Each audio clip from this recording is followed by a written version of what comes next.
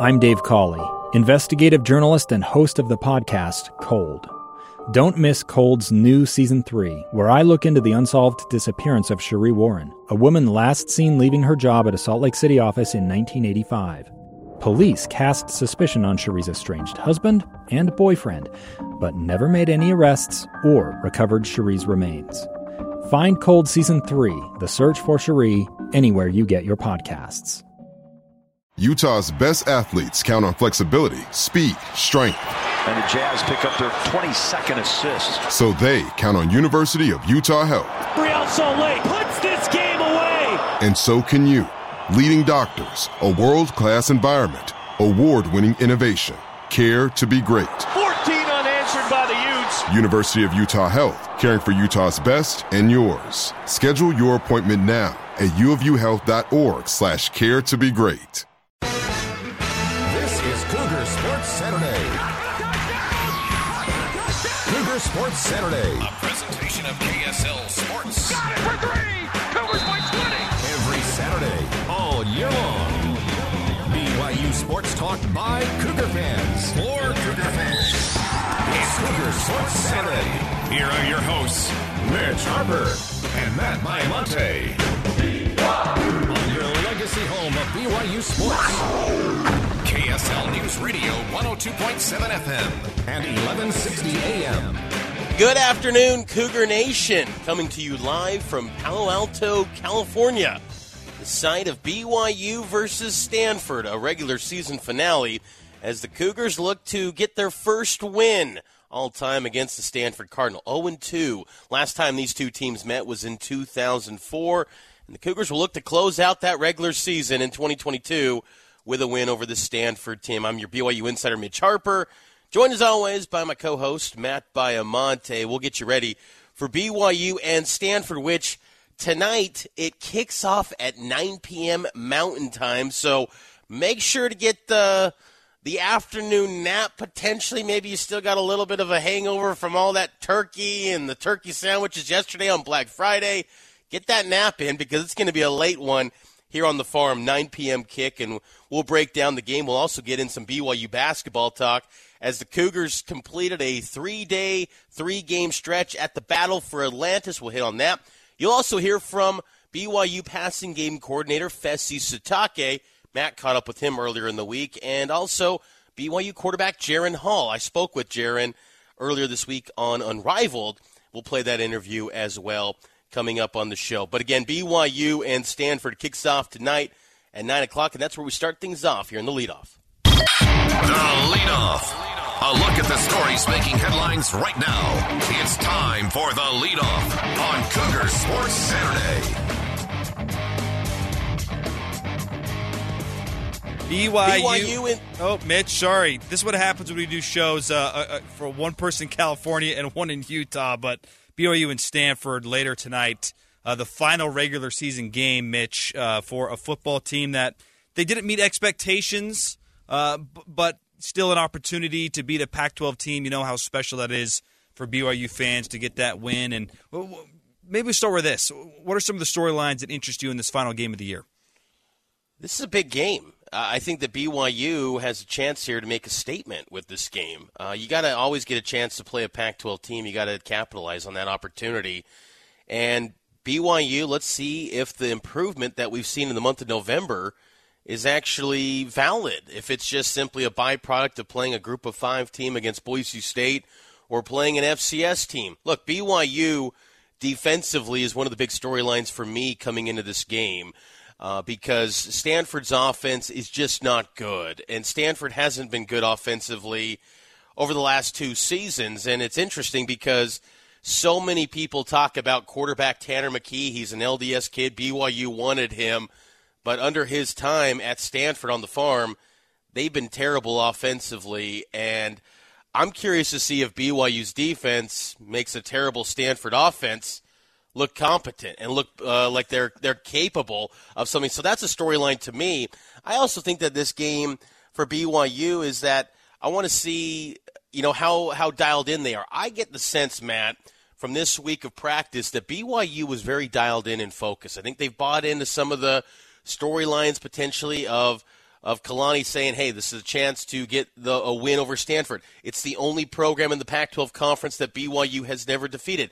I think BYU's kind of bought into that. And also, Stanford is a program that's always been a thorn in BYU's side when it comes to the athletic department as a whole in terms of recruiting. There's this kind of elitist attitude with Stanford. It'd be a nice win for BYU to close out the season on a high note and then head into the postseason with this win. I think this is an important game because I think any of the momentum that you built this month goes out the window if you lose to the Stanford team that, honestly, they have nothing at stake. They are in a tough spot right now, as David Shaw noted earlier in the week. I don't think BYU has anything at stake either. I think for BYU football, from my perspective, Mitch, they absolutely do. Oh, no, they don't. They're going to the whether they win or lose, they're going to the same bowl game. This season ended against East Carolina, in my opinion. This team had high expectations. They did not meet those expectations, and now I'm just going to sit back and enjoy the game. Expectations by who, though? Oh, by everybody, Mitch. This team had so much returning talent. This was supposed to be a double-digit win team. I predicted to go 11-1, and I'm not saying I'm on the end-all, be-all here, but the planets have rarely aligned for BYU football like they did before the season began. Returning coaching staff, returning quarterback, returning skill, returning defenders, so much returning talent, and they don't take advantage of that. And next year, there's not going to be nearly as much returning talent. We saw that Blake Freeland and Puka Nacua have accepted invitations to the Senior Bowl. So there's going to be a lot of new next year. And you have this much coming back, especially at a place with BYU that has the RMs and just the roster juggling is harder at BYU than anywhere else. The expectations were high. They did not meet those.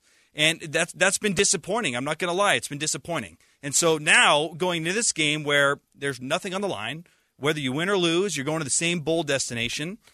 I'm just going to sit back and enjoy the game. I want to watch Jaren Hall, who I believe this will be his last regular season game at BYU. Same for Puka Nacua. Same for a lot of guys. I'm just going to sit back and enjoy watching these great players who have done a lot for BYU. So, but win or lose, I'm not going to lose any sleep if they lose to Stanford because I already lost that sleep earlier in the season. I think if they lost tonight, though, it would still leave the opportunity or the potential for BYU to have a losing season because then you factor in the bowl game. You guarantee a winning season tonight. And I think that's something that makes this important tonight because no matter what, you never want to have a losing season anytime, especially when you're going into the Big 12 Conference. You got to have a little bit of momentum. And I think still Stanford's got talent. You look at some of their individual personnel. They've got some quality players at Stanford, and you look at how they recruit, it's still been a program that will pose some matchup problems for BYU at times. And I think if BYU can get this win, they should win this game. They're the favorite in this one. But I just think this is a quality matchup for two programs that, in terms of school-wise, there's no similarities at all between Stanford academics and their liberal views and BYU as a conservative school. But as far as programs and how they construct rosters, there is some crossover, and I find that fascinating with this game too. But I would say, too, going back to the point about this season, I feel like how this year has played out, I'm kind of appreciating more of how difficult this schedule was for BYU. And I kind of look back and I go, you know what? BYU is a flawed football team in a lot of areas from the coaching side and then also some personnel spots. And I think, if they go 7-5, 8-5, I can kind of appreciate that. I struggle with it a little bit because Jaren Hall is a spectacular quarterback, and you should win more ball games when you got a senior QB. But you go down this schedule, Utah State's going to a bowl. Wyoming's going to a bowl.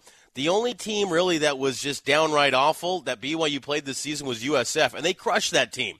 And maybe Stanford is that next in line that is downright awful in terms of record and nothing on the line, but this has become one of the tougher schedules in BYU football history. It's a top 35 strength of schedule by Sager in ratings. And, if they can go 7-5, 8-5 this year, that's pretty impressive. By BYU standards of all time, BYU great teams typically don't put together 8+ wins against really good schedules. They do when it's weak schedules. And I can kind of appreciate that because still BYU's a limited program in terms of resources compared to a lot of the Power 5 programs they try to face. But they still should have beat East Carolina.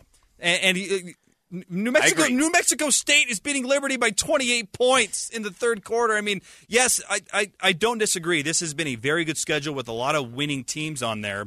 But maybe outside of Oregon, I don't think there's a great team on the schedule. There's good teams, and they weren't able to win some of those close games. But if you're going to be a good football team and have a great year, you can't go 8-5, even if the schedule's good. You got to win double-digit games, and they didn't do so, and they had the talent to do it. I love that point about Jaron Hall, Mitch. Jaron Hall is a great BYU quarterback. He's making a case to be maybe the best independent era quarterback that BYU had with some of the performances and wins that he has put up these past 2 years. And you're not able to have a great year with that kind of production, throwing Puka, and so it's been a memorable football year in that you've had some great moments. But in terms of wins and losses, it was a disappointing year, and whatever happens tonight at Stanford is not going to change that. I guess maybe what I'm kind of looking at, Matt, is that I feel like coming into the season we knew the defense was flawed. We were never buying into this defense throughout spring ball and fall camp. And now I didn't think it was going to be a huge step back like it was in October. Right. But, I think – I just feel like this is kind of what we should have been the predictions. I think we just naturally looked at Jaron Hall is elite. This team has so much experience, and that experience alone will lend itself to a 10-win season. But I do think there's been a step up in some of these group of 5 teams, the level of play from them, and to where it's made it a week in, week out grind for this BYU team. Now, I feel like this BYU squad's pretty fresh, all things considered, coming into this game. As far as the injury front goes, Braden Keim and Campbell Barrington, 2 backup offensive linemen, they're out for the season. But by all accounts, they're pretty healthy. Peyton Wilgar, he's not expected, and he's been, he walks around the football facility, not at practice. He's like with his wife and kid, and it's like, oh, he's not practicing right now. Like, oh, he's not even around the team. That's BYU's captain. What's that all about? But, but by all accounts, though, they're pretty healthy. So I'm expected to see, what kind of a relatively healthy BYU team against a Pac-12 squad, what does that look like? And because I do think that Boise game was a lot of progress from the defensive side. Now, look, after this season, Matt, after that bowl game, to me, I'd start making changes next week if I'm Kalani Sitake.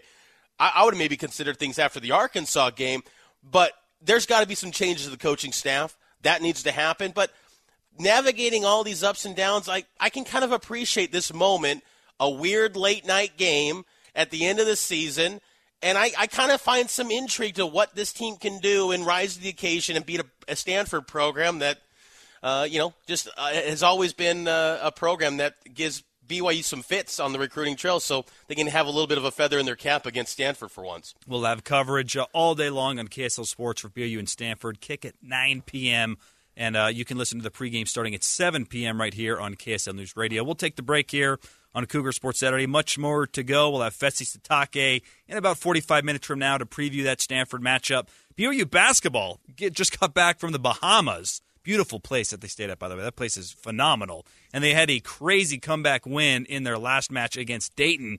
We'll react to that and just get you caught up on what's going on in the world of BYU basketball. We'll do that next here. Cougar Sports Saturday all afternoon long here. Stay with us on KSL News Radio.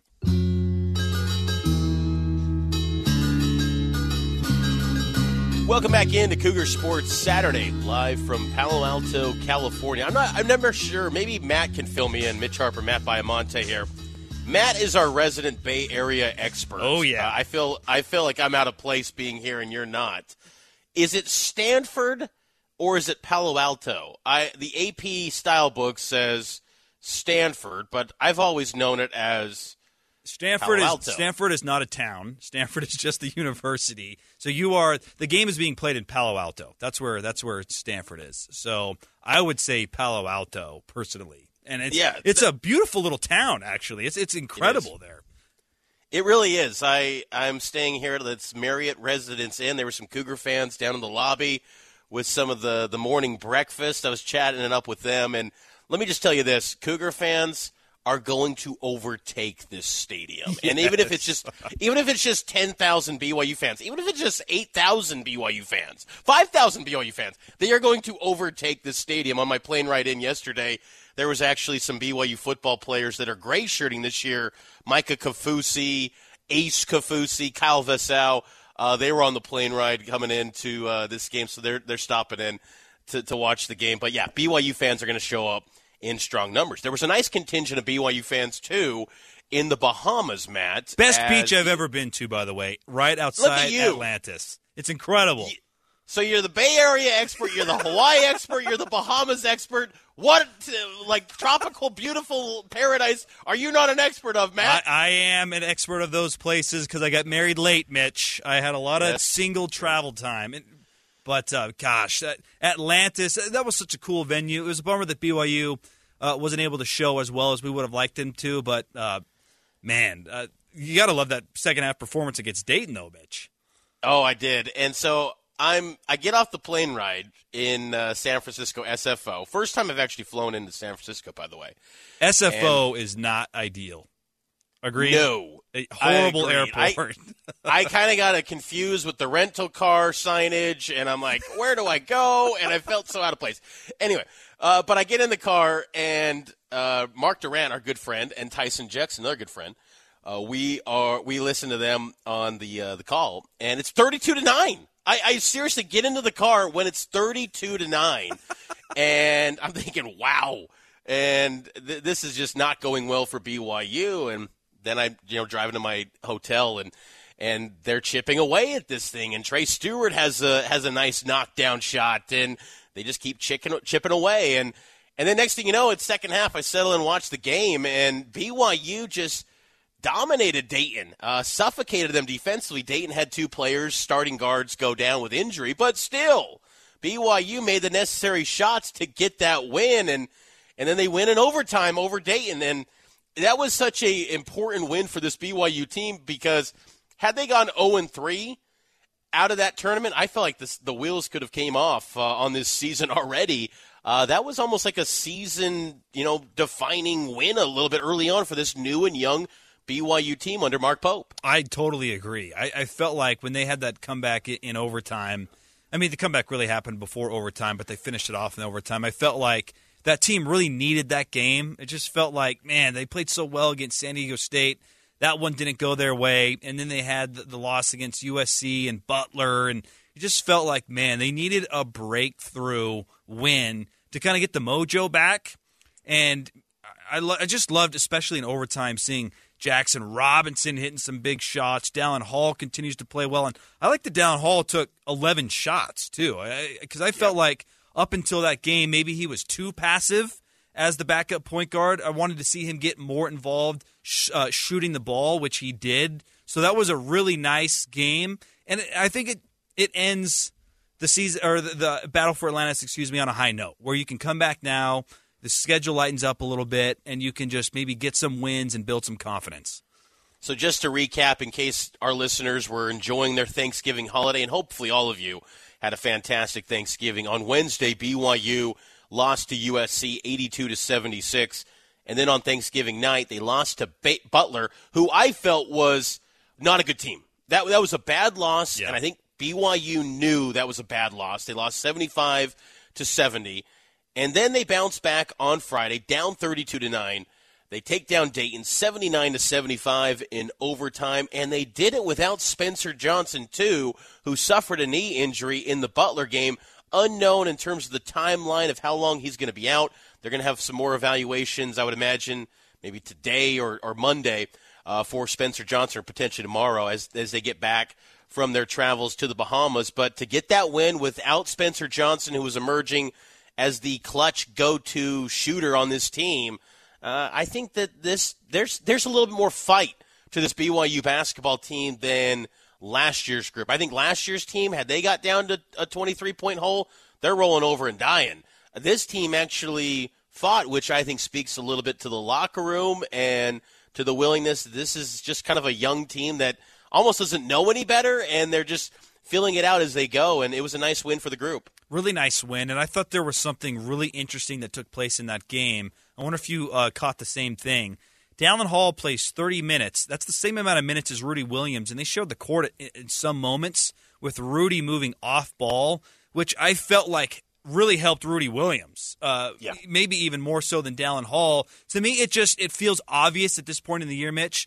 Dallin Hall is the best point guard you have, and if you're going to unlock the abilities of Rudy Williams, you got to change his role. Maybe that's sixth man, maybe that's some off the ball like we saw in the win against Dayton, but I think there's still a lot of shuffling that needs to happen for this team to reach their ceiling, whatever that is, and that might not even be good enough for the NIT, I don't know. But to me, it's becoming clear Dallin Hall is the point guard, and let's find a role for Rudy Williams that makes him the best player he can be for this team. That's a great point, because Rudy, up until that Dayton game, he was a walking turnover. Yep. And the Nicholls State game, he was +1 in assisted turnovers. It was tapering off, but, man, it's just BYU has this turnover bug where they cough up the basketball a ton. It's not a surprise that, the three ball starts knocking down. The turnovers are low, are contained. They suddenly play well, and they beat a good team. Like, BYU's got talent. Yep. They're young and inexperienced, and they've never played together. But they got some individual pieces that you can work with, and you hope that going into the Big 12 era that they're going to be key pieces. I'm very curious, too, about the future of Dallin Hall, because I said coming into the season to you in our private offline conversations where I felt like the one question I have about Dallin Hall, can he be a face of the franchise type player or face of the program type player in a Big 12 conference? In the WCC, he's an all-WCC conference guy. Heck, he might be good enough to be that this year because it's based on conference play. But in the Big 12, can he lead a Big 12 program?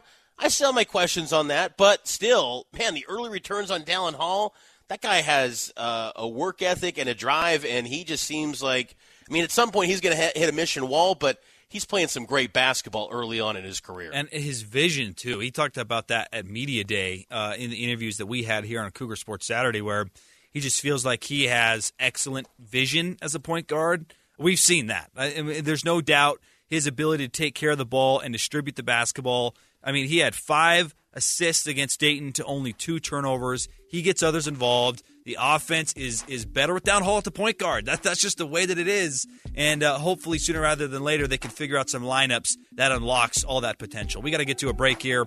News, traffic, and weather coming up on the other side. And then we got to touch on Broadway. Zach, what is happening on the East Coast? We'll get you caught up with the New York Jets, Jets, on the other side. Back after this. This is Cougar Sports Saturday.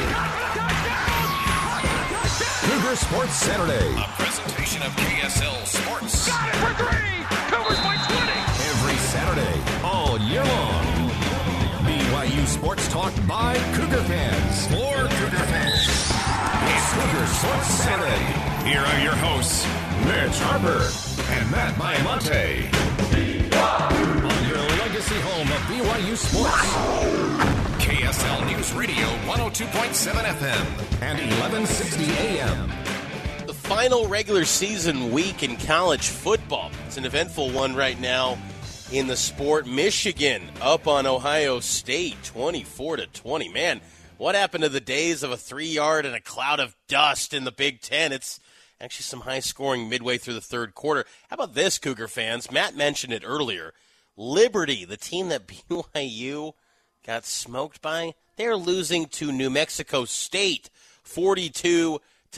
Tell me you're taking the Auburn job without telling me you're taking the Auburn job. That's Hugh Freeze, the head coach, where reports are surfacing that he has been in talks with the Auburn Tigers to take their vacant head coach job. But we'll keep eyes on all of the action in college football right now. But we got to shift over to the pro scene, Matt, as former BYU star Zach Wilson.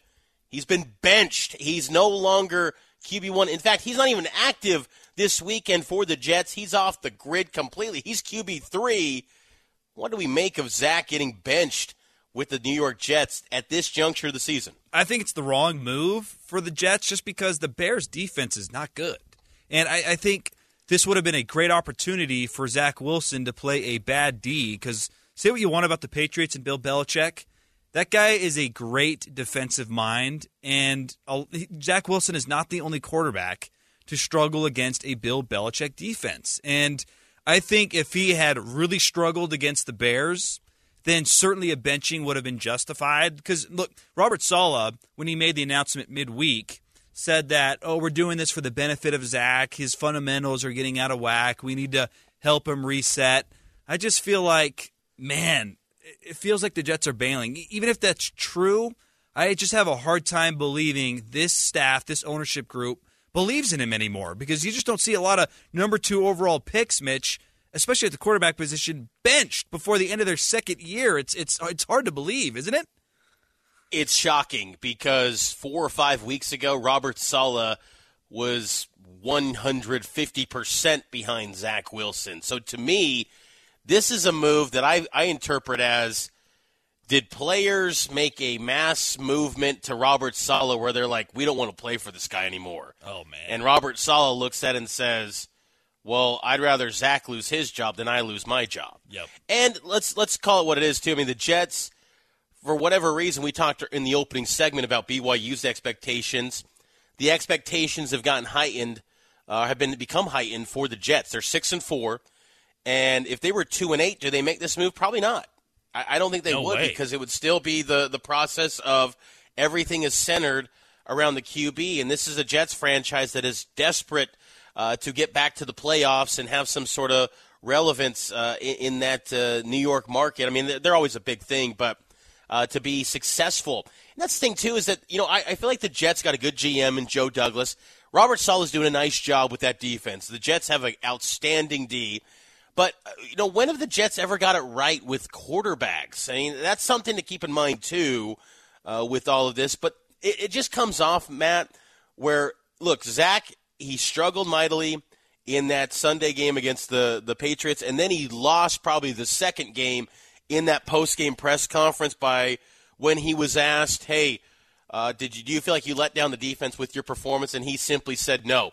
That, to me, as someone who's covered Zach, it kind of came off like a guy that maybe had a little bit of a personal axe with that individual reporter, potentially. Yep. Connor Hughes, who's been going in on Zach Wilson the last few weeks, and rightfully so. Like, Zach has not played well, because after that press conference, Zach did have a interview with one of the in-house media, Bob Wischusen. Yep. And it sounded like he took a little bit more accountability, but still, in that moment, it was not a good look for Zach, and it felt like it snowballed on him quite a bit. Zach addressed the media midweek. Here's what Zach Wilson had to say about hitting the bench. We'll get that clip here in just a minute. I thought he handled it well, Mitch.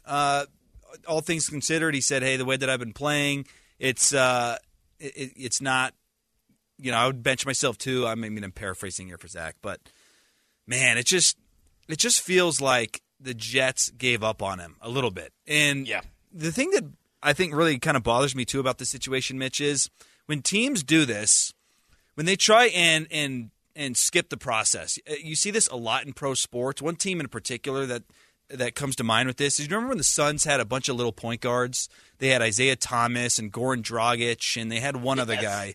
And they weren't supposed to be any good. And then they started to win, and they're like, oh, we're winning. We got to go all in, and they just blew the thing up. And then it took them until they got the number 1 pick with Ayton and Chris Paul to kind of rebuild the franchise. When you're a losing team and you're trying to build towards being a winning playoff team, you can't just, after 1 year, because you're beating expectations, then rewrite the narrative. That's what it feels like with the Jets a little bit, where it's like, well, hey, we're winning, so we have to get to the playoffs. And it's like, you weren't projected to go to the playoffs, and your expectations weren't to go to the playoffs. Your expectations were to get better. And you guys have gotten better. And I feel like the Jets changing their expectations mid-year to where now it's playoffs or bust, and they got to win all these games, I think it's going to hurt them in the long run. And this is why teams like the Jets just struggle to be good, because you can't just flip the switch and become a different franchise. They still have so many young pieces that they have to develop, including Zach, and now they're They're not going to develop him at least not on the field. They're going to see if they can do it during the week in practice. But I don't see how this is a step forward for Zach Wilson. I just don't. Well, what's even more shocking, Matt, is that Zach was listed as a healthy inactive player this weekend. It's one thing to say, okay, he's QB2, and give Mike White the starting QB nod, but if Mike White struggles, well, Zach goes back in. He doesn't have a chance to go in. He's inactive this week, and that, to me, was where you start to think and wonder, are the Jets, as you said, giving up on him? Because if it was just simply, hey, we're going to put you on the bench, but keep working, where you'll get back in there, it doesn't feel like that. And what do the Jets do if Mike White is a dumpster fire against a bad Bears defense? Do they just go with Joe Flacco? Yeah, they will. I guess they will. I mean, look, Zach is not immune from blame. He has cost the Jets some games, and they've won some games this year despite of Zach Wilson's play. Like, some of his numbers are not good at all. I mean, they're worse than Sam Darnold through the first 20 games of their careers. That's bad. Yeah, it hasn't been a great start to Zach's career, but I think that you wonder if it's just a franchise situation, kind of like, I hate to bring up the comparison, but it's a BYU show we're on here, but Steve Young. Yep. Where Steve Young was with a terrible franchise back in the day, the Creamsicle Buccaneers, and he gets away from that dumpster fire, and then he goes to the 49ers, and he's a backup, but he learned under Joe Montana and Bill Walsh, and then he became a Super Bowl champion, and you wonder if maybe that's the career arc potentially. If Zach can get away from an awful franchise in the Jets, maybe it changes differently. I think that was always the fear, Matt, for BYU fans, was that they're pumped for Zach to be the number 2 pick, but they're like, why the Jets? Why has it got to be the Jets? Because the Jets haven't had a good quarterback since Joe freaking Namath. Like, it's been so long since the Jets have had a reliable QB1, and maybe it feels like Zach's going to be churned out and spit out once again by that New York market. The Steve Young example, I'm so glad you brought that up, because I think it's the perfect example for what Zach needs to materialize going forward. And before we get to this, I want to get your thoughts on if he should stay or go. I mean, it's not totally up to him. I mean, if the Jets let him go, then he's going to go. But I just love that example because he went to the 49ers knowing that he wasn't going to play, but that he was going to sit under the best football mind in the game at that time. Bill Walsh was the best offensive mind in football in the 80s and early 90s. And he knew, leaving Tampa Bay, I'm not going to play, but I'm going to go learn from Bill Walsh, the master of the West Coast offense. And I don't know if you've read his autobiography book, which is phenomenal, but he really struggled with that because he wanted to play. And Steve Young has been on the record many times saying that he struggles with anxiety, and it was really hard for him not to play football. But he waited his turn and became a better football player. So if it is over for Zach and the Jets, and I hope that it is, Mitch, honestly, I really do, because like you, I just don't believe that the Jets have the stability to help someone become a better football player at the quarterback position. They ran off Mark Sanchez after they had a double-digit win season. He led them deep into the playoffs, and then they ran him out of town. So I just don't think the Jets is the place for him. For me, I would love to see him leave. And who knows if they're going to do it. That's pretty crazy to maybe release a second overall pick after 2 years. I have a hard time believing that. But if they let him go, I want him to go learn from a good offensive mind. So, like a team, like if the Niners get rid of Jimmy G after this year, do you go there and battle with Trey Lance and maybe be the next 49ers quarterback? Because the Niners loved him in the draft process. They just couldn't get up to get him. And even if you sit behind Trey Lance, maybe you go and do that. Or the Chiefs, do you go learn from Andy Reid? And and you may not play for a year or two, but you'll sit behind Mahomes and Andy Reid. Those are some of the places I'd love to see him go. And even one other place that I might love to see him be a part of next year, and you could stay in the same stadium, the Giants. And I know what you're thinking. The Giants are not very good. They're having a good year this year, but they haven't been very stable either. Their new head coach is an offensive genius. He fixed Josh Allen, Mitch. Josh Allen is who he is because of Brian Daboll. We know that they don't love Daniel Jones. Maybe you could go in there and battle with him. I don't want to see him stay in New York. That's how I feel. Do you feel the same way? I'm with you. I want Zach to get a new start. I mean, think about this too, Matt. Last year when Mike White had some games where he played pretty well and led the Jets to some victories, it felt like Jets fans were ready to turn on Zach then.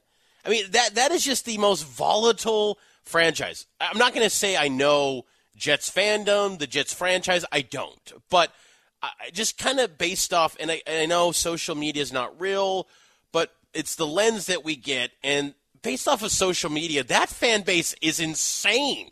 They are nuts. They're never satisfied. Like one week, they're in love with Zach, and they're melting down that, oh, no, he got hurt. And now it's like, get rid of him. Move on from him. I'm just like, you people are never satisfied, and you're all just 6-4, and you could completely bottom out and still not make the playoffs with Mike White or Joe Flacco. I don't get it. It's just I would love to see Zach in a new spot. But at the same time, I want to see him get another crack at just what he can do this season. But it doesn't feel like that path is there if he's going to be a healthy scratch. It's only there if they miss the playoffs and there's like 2 games to go and they're eliminated. Then they'll throw him back out there. But he's not going to play again if they're still battling for a playoff spot, which is he's only lost to the Patriots, Mitch. He's only lost to the Patriots this year, and he's benched. It's hard to believe. Shocking. But, yeah. And remember when Saleh said, we're gonna lift you up. This isn't going to be a place that detracts. We're going to lift you up. Not anymore. Oh, how it quickly changes in that NFL world. We got to take a timeout. On the other side, we'll continue to talk some more BYU football as the Cougars get ready to take on Stanford. We're live in Palo Alto. It's Cougar Sports Saturday, powered by KSL Sport. Welcome back into Cougar Sports Saturday. Live here on KSL News Radio, KSL News Time, 12:51 p.m. BYU football kicking off tonight, the regular season finale.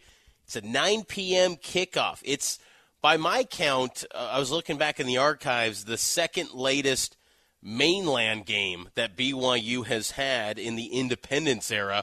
The Cougars had a 9:15 kick against San Jose State back in 2015. That was a game that BYU won 17-16.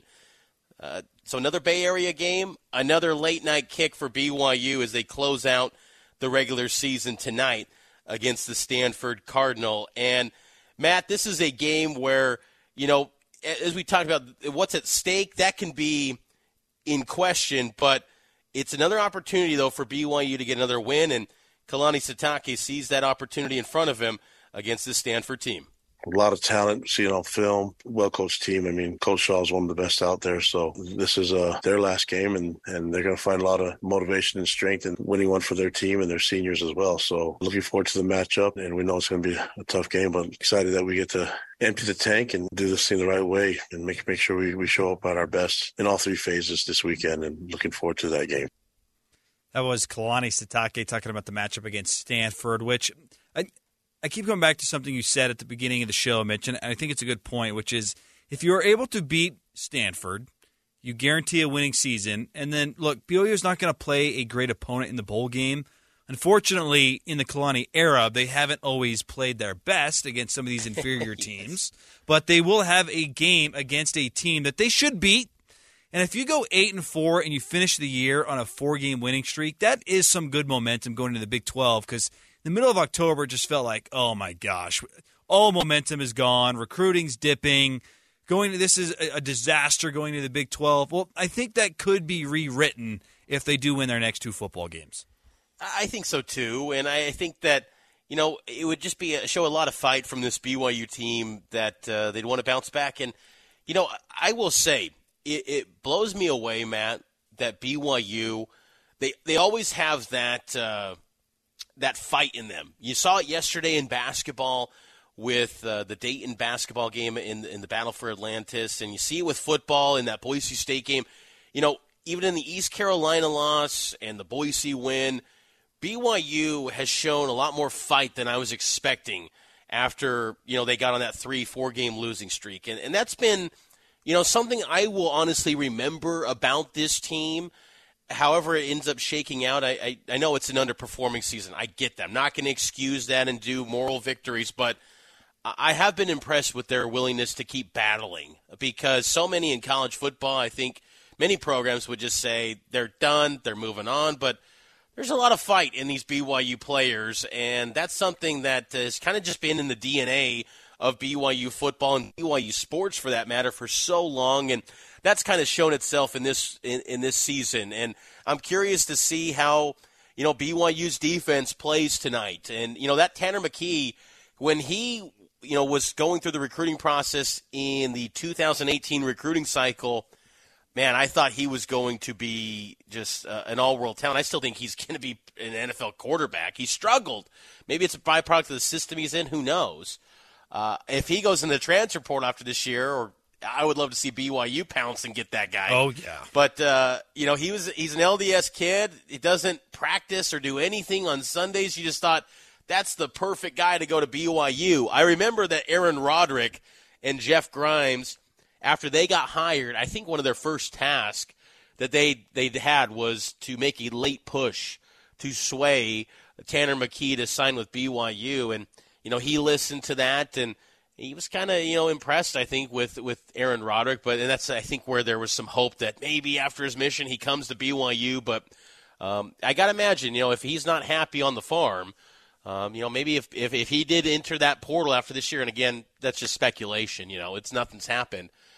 You would have to wonder if BYU could be a spot. I would imagine BYU would make him priority number one, because Stanford is a program that this could be David Shaw's last game. He's one of the highest paid coaches in college football, and the return on investment has been poor. But he was a guy this week in his press conference that did not sound like an individual that's going to be fired. In fact, he was talking about how now they're going to be more active in the transfer portal. Stanford's been very leery of getting portal additions. They're going to be more receptive to adding mid-year enrollees. So it sounds like he might be, staying in that post after this season. Maybe. We'll see. But so there's some interesting kind of deep-cut storylines to this game that have some interesting tentacles, if you will. Totally. The Tanner McKee one is so interesting. I know a lot of people are saying he's off to the league. I just don't see how he would be a high enough draft pick to leave after this year, after what he's done. And I don't think it has anything to do with his talent. I think he's got great talent. He's got an NFL body. He's got an NFL arm. He's probably lacking some of the current NFL mobility. But, 15 years ago, maybe he's like a top, 2-round pick just because of the size and arm strength. But I just don't see how, with his body of work up to this point, he's a top 4-round quarterback. And so I'm with you. Man, if that guy hits the portal, you should move heaven and earth to get this dude, just because of the talent and the connections to BYU as well. I mean, there's a lot of family connections to BYU as well. So, and he's a married man now. If it's just a 1-year stop, who cares?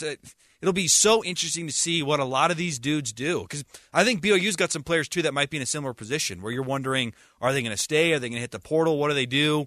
The offseason is going to be very interesting. It's coming up in a week? Like a week or 2 weeks? There's going to be chaos in college football. It's going to be fun to see. Next Saturday will be Championship Saturday in college football, and then that following Monday, so that would be, let's see here, December 5th. That will be when the transfer portal opens. And let me tell you, that is going to be wild and crazy over those 6 weeks. And Cougar fans, just brace yourselves. There will probably be BYU guys that maybe are names that that will be in that portal, I imagine. I mean, I think that's going to happen after a year where guys underperform and the team underperforms. That's expected to happen. Yeah. But long-term, BYU, I think, will be okay. And I think they'll find a way to, get some key pieces like whoever it may be out of that transfer portal. We got to take a timeout, though.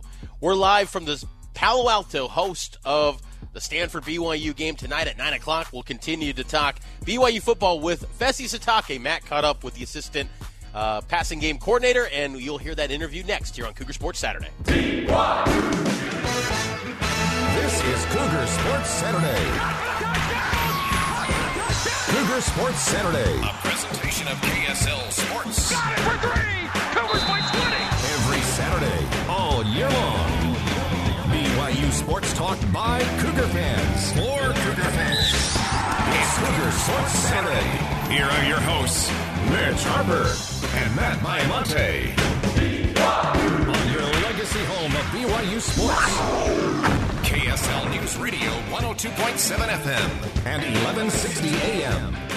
Hour 2 getting underway here on Cougar Sports Saturday. Michigan just drew a PI in the end zone. Mitch, are you watching this the game, Michigan-Ohio State? I have to assume Mitch is watching the game. I mean, it's Michigan-Ohio State, for heaven's sakes. So Michigan is up 24-20. It is early in the fourth quarter. They are in the red zone, and they are about to score. So we'll keep you up to date if you're driving around. The game, number 2 and number 3, Ohio State and Michigan. It is a close one at the Horseshoe. Right now, though, we want to get back to BYU football, and we want to learn a little bit more about this offense and also scouting Stanford with pass game coordinator and wide receiver coach Fesi Sitake. Fesi, thanks for joining the program. I want to start things off by talking about something crazy that happened in the Utah Tech game. So Aaron Roderick earlier in the week said that for sure they knew your guys' plays early on. And, I remember being in the press box and, the quarterback's running to the sideline, getting the call. I'm like, what is going on? So when did you guys realize this could be happening and we need to change? We realized it after about 2 possessions. And when we considered making a change, we decided to give it one more go.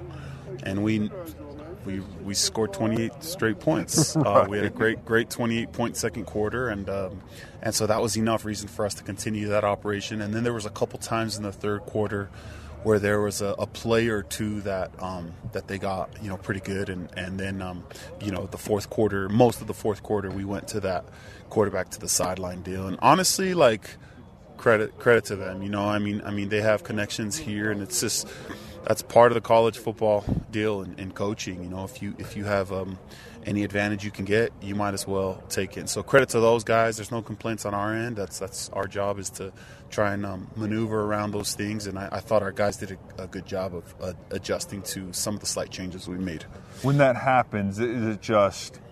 It's not that there's a concern per se, but it's just a time thing because the quarterback's going to run to the sideline, then run back to the huddle. Yeah, it's a time thing, and luckily we didn't run Jaron a ton, but there's a lot of running. Right. You add up those steps. I wish I could take those steps, but then not be the one who's in charge of the play. Right. I need to lose that weight, but yeah, it's a combination of tiring the quarterback out and making sure we're not up against the game clock. From a passing perspective, and I bring this up with you being the passing coordinator and the wide receivers coach, but just a phenomenal day passing the football. I'm 90% sure that was the most passing yards a quarterback had in the independent era. What was clicking so well in the passing game in that game? Yeah, it was a combination of 2 things. Those guys made it a point to take Puka out of the game plan. Double teaming him, bracketing over the top, sometimes 3 essentially over him.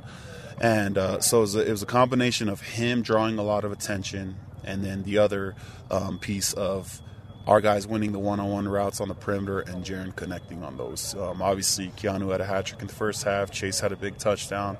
Those were a result of winning the one-on-one matchup and Jaron just putting the ball in the right spot. And so credit to those guys for making plays and kind of confirming that, we're not a one-trick pony, and we have guys we can spread the ball around amongst all the positions. 3,000-yard passer Jaron is now, and he's closing in on 30 touchdown passes. Those are big numbers in college football.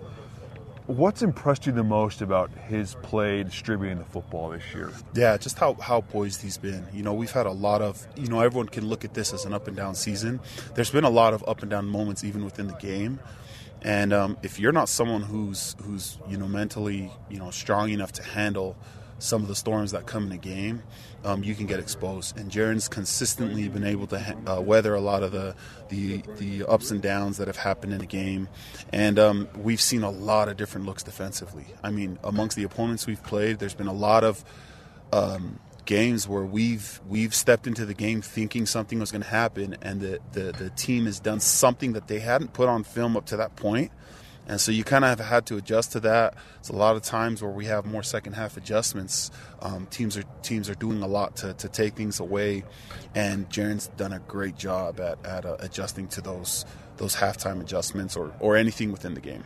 All right, that is Fesi Sitake, the pass game coordinator and wide receiver coach. And Mitch, hasn't he done just a phenomenal job this year from a pass game perspective? I've just been so impressed with not only the play of Jaren Hall, but also the play of this wide receiver group, because it has not been the same guys really in any single game, but yet the production has remained high.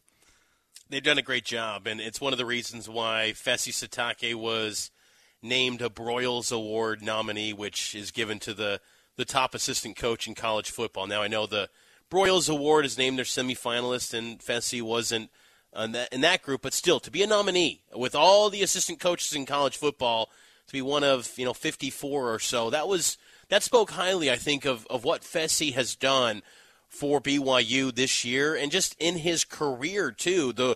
His career arc from being a Southern Utah wide receiver, then coaching at his alma mater, and then going up to Weber State and becoming an OC there, and now at BYU, he's done a fantastic job. And at some point, I wonder if a group of five or maybe even a Power 5 school comes calling for him as an OC. He's just done excellent work on BYU's staff, and hopefully BYU can make sure that he's still content and happy to be at BYU. I think it definitely helps that he's working with the man he calls his brother. Obviously, it's his cousin, but there's a brotherhood there with Kalani Sitake and Fesi. So I think Fesi has done excellent work for BYU, and I think these wide receivers, it's not slowing down after this year, Matt. Let's assume, Puka Nacua moves forward with that invite to the Senior Bowl and goes on to the NFL.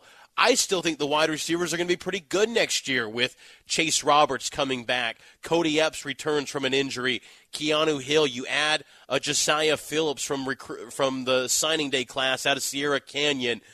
You can go on and on. Devin Downing from American Fork. There is a lot of talent at the wide receiver position, and a lot of that credit goes to Fesi Sitake. Yeah, and offensively for sure, when you look at next year's team, and we'll have plenty of time in the offseason to break this down, but I think the wide receiver group will be the strength of that offense next year, but for sure, because there's going to be new pieces on the offensive line. I think we're all assuming that Jaren Hall will go pro and you'll be breaking in a new quarterback. Chris Brooks will be gone. Lopini Katoa will be gone. Remains to be seen what happens with Jackson McChesney, but there's going to be new guys at the running back position. Miles Davis, we'll see if he returns and maybe takes over that job. But that wide receiver group, you got Chase Roberts, you got Cody Epps, Keanu Hill. That's a really good starting place for this offense next year. It is. And, that was one area when Kalani took over the program back in 2016. I just felt like, I don't know what to expect of how they're going to accumulate skill position talent. And I thought the strength was going to be at the D-line. What do I know, I guess? Because the D-line is the area where it's a weakness, and the wide receiver spot is an absolute strength for BYU football. And, again, credit to Fesi Sitake. He's got a knack, too, for finding guys that, no one is thinking of and projecting. He's very good at projecting talent. That was the case with Dax Milne. He has an eye for that and a knack. There's a science to it. It's not everyone's gifted with that, and he's very good at projecting talent. So very excited to see, the potential for Fesi. And again, a lot of these coaches, like BYU is not a broken team. I think sometimes fans look at, what's happened this year and think, oh, it's just broken. It's done. They're just terrible. They're down and out. BYU's done. No. They just got to fine tune some things. It's a growing pain. It's unfortunate because when you have a star signal caller like Jaren Hall, you don't want growing pains to happen with that guy. You want to have that magical season that Jaren Hall should probably be part of. I mean, that's what's really frustrating about this year, honestly, because I think Jaren is just such a special talent and a great leader.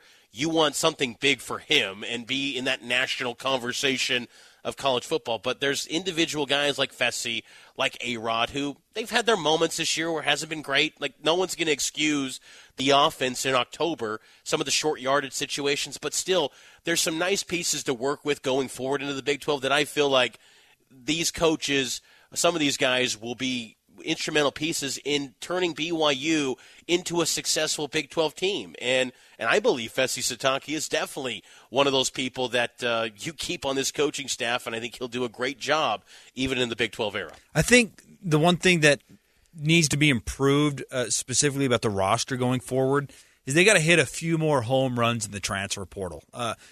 We heard from Houston Heimuli this week, and we're going to touch on him next because his ties to Stanford are very unique, but he just didn't materialize for one way or another this year, and that's been difficult because he was a productive fullback at Stanford and hasn't seen the field. If BYU wants to keep winning early in the Big 12, they got to be able to hit home runs in the transfer portal because there's been some nice additions from the transfer portal, but, like Puka Nacua is a home run, right? They need a few more of those because Chris Brooks, he wasn't a home run this year, and it pains me to say that because I thought he was going to be a 1,000-yard guy, but for whatever reason, his role has not been as big as it was for Tyler Algier.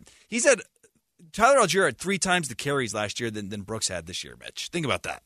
For whatever reason, they just have not given him the ball, and if they're going to go out and get a Chris Brooks guy, they need these guys to hit like Puka Nacua. And I think that's the one thing that, for sure, when you talk about is this program going to be good in the Big 12 and what they need to do better, when they get guys out of the transfer portal, they need those guys to hit. They do. And, Puka is an all-time talent, and it helped getting him. I think Kingsley is on that trajectory. I know Kingsley last week had poor decisions. He was making some reckless penalties, I thought, last week, and it felt like it was a little bit personal. We haven't even touched on that, the whole Utah Tech bit about the smack talk. Goodness gracious. But, so Kingsley, Puka, they're in an elite tier. I'd say Tyson Williams, even though he played in only 4 games, he's in that elite tier of transfer portal additions. But, a lot of them have been kind of, it's okay.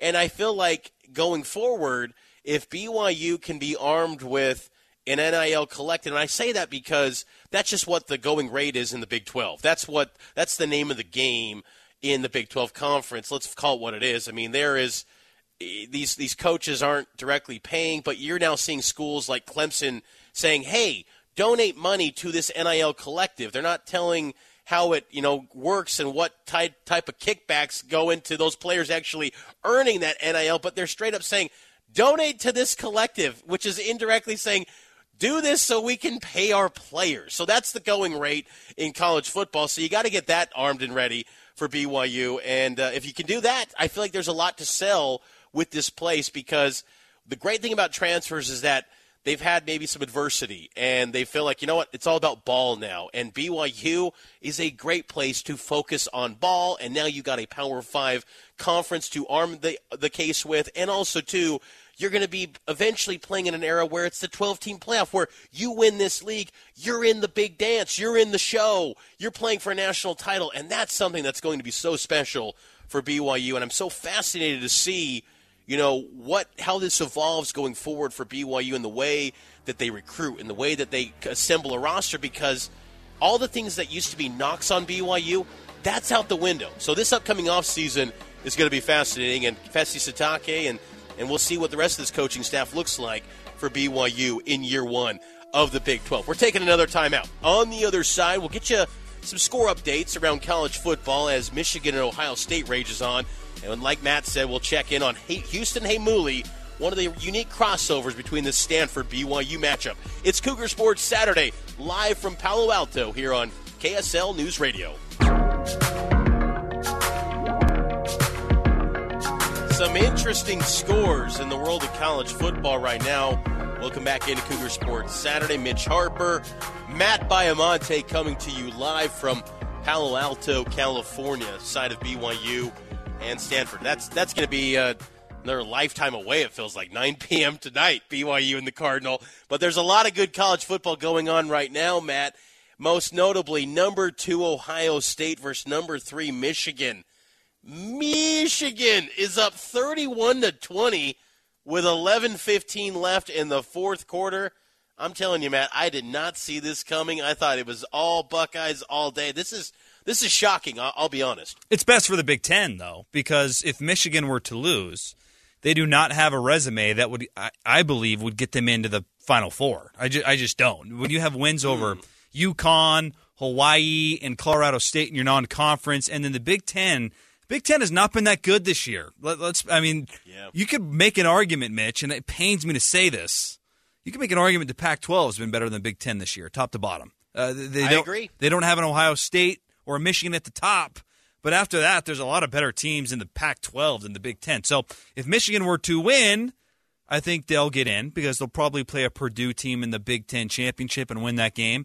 And then Ohio State will have a nice win against Notre Dame. So it might be best for the Big Ten. But this has been a little surprising. However, Michigan's offensive line, Mitch, has been maybe the cream of the crop in college football these past 2 years, and they have been great against the Buckeyes today.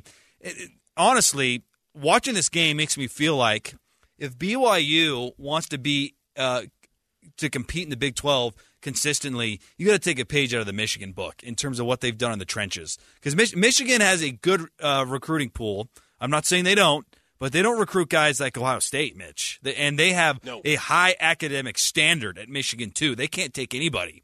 And they have built such good play in the trenches that they can compete with teams like Ohio State now. And it took Harbaugh a long time to get there. But if you're BYU, it's like, man, the recipe here is we got to be top 25 good in the trenches. And if we are, like BYU was in the old days, then you can compete with a lot of teams in college football. You know, it's interesting you bring that up, Matt, because I've always felt, and I'm saying this, and this term I'm about to use is just because of what college football places on brands, but BYU is kind of like a poor man's Michigan in a way. You know, like I always saw some parallels between BYU to Michigan and Utah to Ohio State. Look, Utah's not Ohio State, but like that rivalry where it's like this kind of volatile red crowd where they're like always angry, and like BYU's more reserved and more Michigan. They're always told they're holier than thou, that sort of thing. But you know, like I agree with you. Like it's got to start up in the trenches. It's got to be physical football. And tonight, BYU and Stanford was once known as a physical brand of football when they had Nerd Nation rocking and rolling with Jim Harbaugh, who's about to get his second consecutive win against Ohio State. You know, then David Shaw carried it over, and they just kept things rolling. It's kind of bottomed out for Stanford, but I've been surprised that BYU hasn't been as physical, and I wish one of those guys that would have been a physical force for BYU this year was Houston Heimuli, and Houston came in as a grad transfer walk-on. He didn't need to do this. He already got his graduate or his degree at Stanford. He's a pre-med student. He didn't need this, but he loves BYU football, and there was a belief that maybe BYU was going to expand his role. That just hasn't been the case, Matt. No, it hasn't, and it's been disappointing, Mitch. Houston, he spoke with the media this week. Here's what Houston had to say about playing against his old teammates in Palo Alto. Yeah, I'm excited. I am so excited to go back over there and play my old teammates. We talked about it at the beginning of the year. Now it's finally here, and you can really zero in and focus on it. Mm-hmm. What do you expect the experience to be like? I think a term I use way too much is surreal. I think I've used that for every experience at BYU, going back there, but it is. I'm going back to where I first played college football with the team where I first fell in love with football. I want to see him play, Mitch, against Stanford. Quite frankly, I feel like has deserved an opportunity to play in this game because of the way that he has played on special teams and just his team attitude. We know he's not been happy with his role because in spring football, he was actually used quite a bit. Now, I know it's spring football and that's experimental, but, man, this dude, I feel like he can help the team. I just feel like, especially in the run game, having a fullback back there that can block him, I feel like he could be used. I really want to see him play tonight. Well, Matt, I agree with you because Aaron Roderick this week talked about how short yardage situations have been a problem. That was the Houston Heimuli role at a minimum in my mind. Look, Houston's a guy that he hasn't had a carry in his college career. He was a former Stanford captain in 2021, and he's been playing college football since 2018. He's never had a carry in his whole career. I would love to see BYU give him a tote, one, tonight. Just give him a chance. And, two, let's see what he can do. If it's a 3rd and 1, it's a 4th and 1, because I want BYU to be aggressive in this game, because you're right, Matt. In the grand scheme of everything, there isn't much at stake. I get that. But I think when you drill it down and kind of get deep into the weeds, there are some things that's at play. But I do want to see them aggressive because the stakes aren't too high. Be aggressive. And if you're a 4th and 1 and maybe you're in your own territory, get Houston in there. Why not? It's like especially when you can't move the ball on 3rd and short. They're one of the worst teams in college football in short yardage. I have been stunned that he hasn't got an opportunity. Now, I'm not going to sit here and say this was Mike Allstott that you were just not playing. I'm not saying that here. But right. in those games against, say, Notre Dame, when you need that yard, BYU maybe wins that game, and Notre Dame's the 13th ranked team in the country next year. And how are we looking at this season if they win that game? Totally different. Absolutely. So give him a tote. I want to see him get a chance to play against his old team. It'd be a sweet story on tonight's game against Stanford. It's been puzzling this year, and I feel like it's officially a concern. And maybe we discuss this in our next segment when we bring on our new producer and introduce him to Cougar Nation. But what has happened to the tight end fullback position? Mason Wake has been non-existent this year. We've hardly seen Isaac Rex. Houston doesn't play. Do we need to be concerned about this position going forward? Because this has been a staple of BYU football for so long.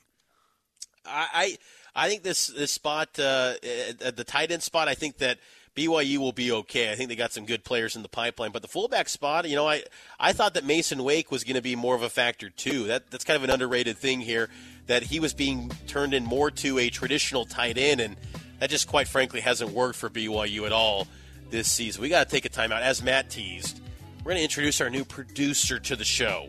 Who is that man? Who is that person? We'll introduce our new producer coming up next here on Cougar Sports Saturday. It's powered by KSLSports.com.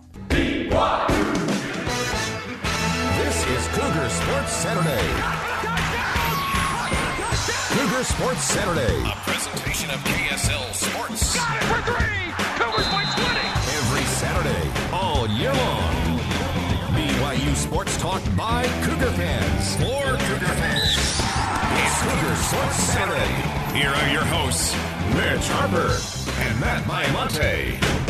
On your legacy home of BYU Sports. KSL News Radio 102.7 FM and 1160 AM. Did you see the Michigan? Michigan's going to win the game, Mitch. Sorry to cut you off. Holy smokes. Did you see that play? I did see that play, and you know what? I'm just worried that now we're going to see TCU left out of the college football playoff. You think? One loss, Ohio State? You're leaving that brand out over TCU? I'm saying that the Pac-12 is not getting in, and I'm saying that Clemson's not getting in. It's just going to be the top 4 that we have now. It's going to be the opening round will be Georgia, Ohio State, and then TCU, Michigan. That's not bad. What about USC? Oh, they're out. They're out. They got Notre Dame tonight. If they win that game, they lost to Utah. They lost to Utah. Utah is a fine football team, but they're not Michigan. They're not Ohio State. Both of those teams will have one loss, and whose one loss is better? Ohio State's loss will be better. Ohio State. Yeah. So, sorry, USC is not getting in. And I don't want to see USC in there anyways because their second-best player's out for the year. Yeah. That's fair. Right. I kind of am getting worried for TCU a little bit. I don't know why. I know they got to take care of business. If they lose, they're done, though. Which is a bummer for the Big 12 because TCU has a great schedule. They've played a great schedule, but if they have any slip-ups, they're not getting in. You brought up Clemson. They are down right now, 31-30 over against South Carolina. 2:03 left in the fourth. So we are seeing some crazy upsets. Auburn and Alabama is about to kick off. We'll see that one in action. An interesting game. You bring up the Pac-12. Oregon and Oregon State. will be kicking off here shortly, and Oregon State's a favorite in that one, slight favorite, and that's notable because keep this in mind. I know this is Cougar Sports Saturday, but I'm kind of curious about just the college football landscape here. When we talk about USC, they still might play Utah in the Pac-12 championship game because UCLA beat Cal yesterday. Oregon State, if they beat Oregon, that's another piece to this potential tiebreaker for Utah. And then the third piece would be Washington beats Washington State. If all three of those outcomes happen, Utah goes to the Pac-12 championship. Utah needs to beat Colorado today, but talk about backing your way in to a championship game. But, hey, I will say I like that because it adds more intrigue to a conference race when you have divisionless championships, and that would be the case in the Pac-12 with no Pac-12 North and Pac-12 South. So something to keep an eye on there in college football. We'll continue to monitor all the action around college football. BYU and Stanford, they kick off tonight at 9 p.m. You can listen to the game right here on KSL News Radio. I will be inside Stanford Stadium. First time, my first visit on the farm. It's the last stadium in the Pac-12 that I have not been to. So and I can check off the entire Conference of Champions and say I've been to every stadium in the Pac-12. So looking forward to checking that off coming up tonight. Television broadcast will be on FS1. But Matt, should we bring out introduce our newest addition to the Cougar Sports Saturday team? Absolutely. So a few weeks ago, Dallin Graff, who is a longtime producer of Cougar Sports Saturday, he moved over to our sister station, KSL The Zone. And now we need to bring someone in. And we brought in a... Hold on, Matt. Okay. Hold on, Matt. All right, sorry. We need to lay out what this coaching search or this producer search was like, okay? There was a lot of rumors. There was a lot of speculation. Some people were saying there was offers dealt. There was offers extended. No. I can say confidently we only offered one person and one person only, and this person is now going to be introduced. So I just wanted to put that to rest, yes, Matt, because the grapevine, the rumor mill, the producer carousel, it was hot and heavy. But we got our guy, and I think we're gonna go into a next era, and there's there's an alignment, there's an excitement, and we're ready for this individual to be joining our team. This individual has a name, and his name is Nate Slack. And me and Nate, we have a common thread. We both got our starts under the tutelage of Greg Wrubell. So, Nate, welcome to Cougar Sports Saturday. Yeah, appreciate it. Thanks, guys. Nate, how long have you been a BYU fan? Oh, man. I had season tickets for the first time when I was 2 years old. And since then, I've been to 173 BYU football games in person. Yeah, man, lifelong. Holy smokes. That is a lot of football games, Nate. Yeah, it's a ton. My wife is super patient, so that helps a lot. But, yeah, it runs deep, man. Nate is a new father. Oh, go ahead, Mitch. Sorry.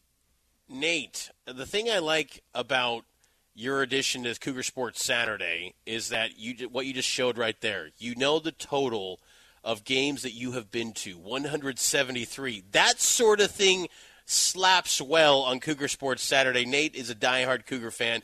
You can follow him on Twitter, NateSlack5, on the Twitter account if Twitter continues to stay upright, which I think it will, but I digress. Nate, tell us, I'm curious too, in that 173 games, what's the winning percentage? So are you the bad luck guy? Are you a good luck guy? What's the winning clip for games you've been to? Do you know that number? I don't know that one. I think it's pretty. Okay. I think it's about 500, honestly. Yeah. It's because that's of all the road games. The road games. Me and my dad, we traveled to one or two a year, and there was a span where we lost about 13 straight. It started after the Tulane game in 2009. And that was awesome. And then we could not go to a road game where we won the game. So I take a lot of responsibility for that. We did break that in 2018. We went down to the Arizona game in Tucson. Hey, and snapped that. Were we all there? Mitch, you were there, right? That was one I was not at, actually. What? Mitch. Yeah, I know. That was a great Tanner Mangum game, right? That was great, yeah. It was. Yep. Wow, that's great, man. I think that's one of the reasons we loved having you on as the new producer, Nate. Well, I got to bring up the Greg Wrubell thing. So me and Nate both were Greg Wrubell interns. You were an intern with Greg 3 years ago. Is that right? Has it been that long? Yeah. It was 2019 season, so 2019 to 2020. Tell us your favorite memory of being a Greg Wrubell intern. Oh, man. Jeez. To put you on the spot. No, yeah. Honestly, one of the first things was walking into his office. He's got his office at BYU, the broadcast building, right? And in his office, he's got all these cool helmets signed and posters signed by Mitch Matthews, and he's got all these conference championship rings from basketball dating back to the time where he started taking over the play calling. But it was just kind of getting to know Greg, seeing some of the cool stuff he's got, knowing exactly how, the work that he puts into what he does. It's easy to appreciate what he does because his calls are great, obviously. But seeing how much time he puts into getting the pregame show ready and how particular he is about making sure audio's perfect and everything like that, it just helped me appreciate better what he does. Yeah, we're blessed to have Greg Wrubell as the play-by-play for BYU. He does such a great job, and man, if you can hack it under Greg Wrubell, you can make it work here. So we're excited to have you. Mitch, what are the questions you have for new producer Nate? Well, let me add this too, Nate. You will be getting paid. That is one thing that's different than with Greg's. Look. There's still value to the unpaid internships. I get it, but let it be known you will be getting paid here at KSL. But you tell us a little bit more about yourself, Nate. You're a BYU grad, correct? Yeah, BYU grad. So after interning with Greg Wrubell, I was with Athletic Communications at BYU for about a year and a half. Had some opportunities to stick with them. Timing and every, a number of things didn't work out. So I dabbled in Arizona for a little bit, and then came back to Utah. Found out my wife was pregnant earlier this year, so we moved back, and then the baby was born about 3 weeks ago. And so, right? Boy. What, and the name? Name is Taysom. So little Taysom joined our family about 3 weeks ago. Tell you guys, it runs deep. It runs deep. How did you get your wife on board with the name Taysom? Oh man, see that was actually pretty easy. What I had to do was lay out the fact that Taysom's not my favorite BYU player. It's probably Luke Staley, and you got Jimmer up there obviously. But Luke and Jimmer, the names didn't hit super well. And when I brought up Taysom, Luke is easy. She was not feeling Luke, but she was definitely feeling Taysom. So we actually even considered having Taysom be the girl name if it was a girl. And so that'd be interesting. But it worked out great. So she was super accepting, and she has our girl name picked out. So whenever we have a girl, she's got that one. Is it a BYU connection? It is not. Okay, not a BYU. That's fair. Connection. You get Taysom, you let her have the next one. Yeah, right? Got to be patient. Yeah. Well, I just know, Nate, that we're excited to have you on the Cougar Sports Saturday team. I think you're going to do great things and only build off of what Dallin did for the show. We think you're going to do an awesome job. And in this part of the show, we always had, Dallin come onto the program and, want to have you involved here with the show as well. So I'm curious, with this being your first show, your maiden voyage with us, maybe your thoughts on this BYU football team in 2022, because as you laid out to Cougar Nation, you are well versed in this BYU football program. This runs deep for you. So maybe your feelings of the highs, the lows, and just where this thing is right now for BYU football, what needs to happen moving forward. Yeah, I think I agree with what you guys were talking about earlier. It's been rough. I mean, obviously the Baylor game was a lot of fun. The high of highs, right? Beating a top 10 team at home after what they did to us last year.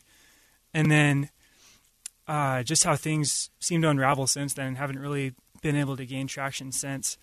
I think back to the 2017 season and how disappointing that was, and this is probably a conversation for another day, but I think this season's been more disappointing just because of the returning production, returning coaching staff. Everything that we had last year on a 10-3 team, with the exception of Tyler Algier, came back this year, and things have just not clicked. So it's been frustrating. Obviously, it's still BYU football, and it's still fun, and going through the highs of winning at Boise State and stuff like that. But the lows of getting blown out at home to Arkansas, the lows of not even competing with Liberty, who got blown out today by New Mexico State.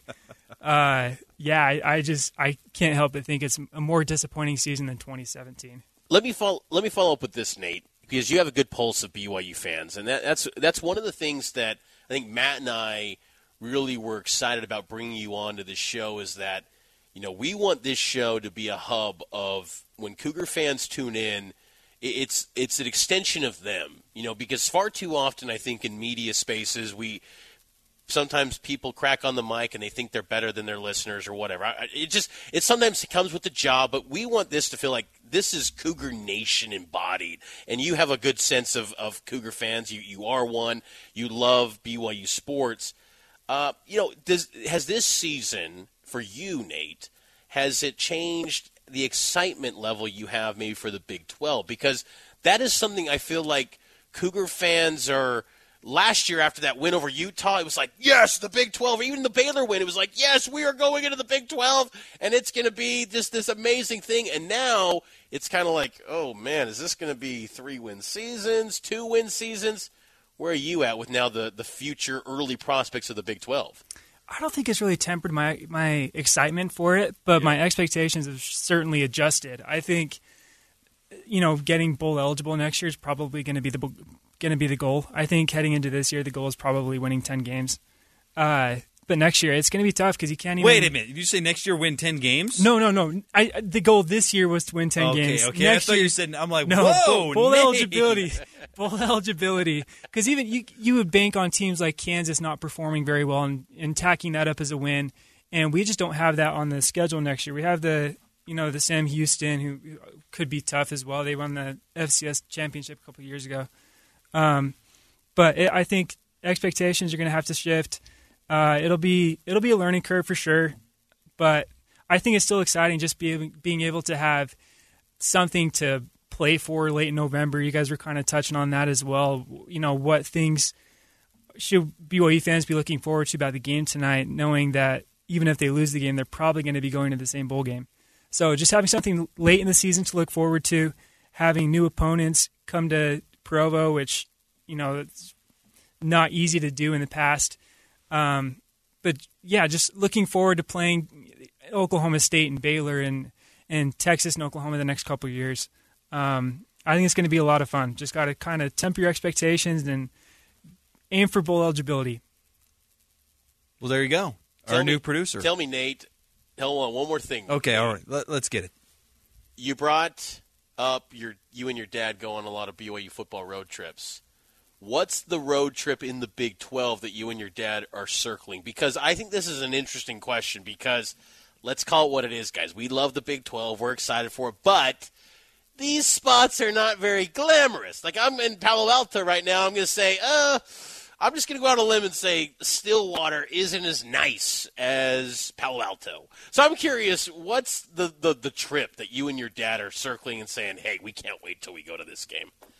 I really want to go to Texas this year. I know people want Texas to come to Provo again. Nate! I was on my mission. Texas. I was on my mission. I was never gone. Been? No, I haven't been. So 2011, I was 16. It wasn't going to happen.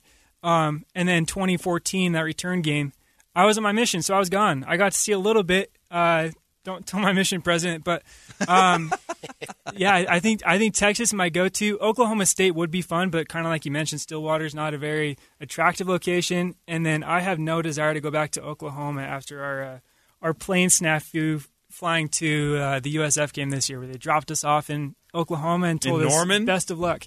They dropped us off in Tulsa. Oh boy! So, jeez. Yeah, so probably not. Were you flying budget though, Allegiant?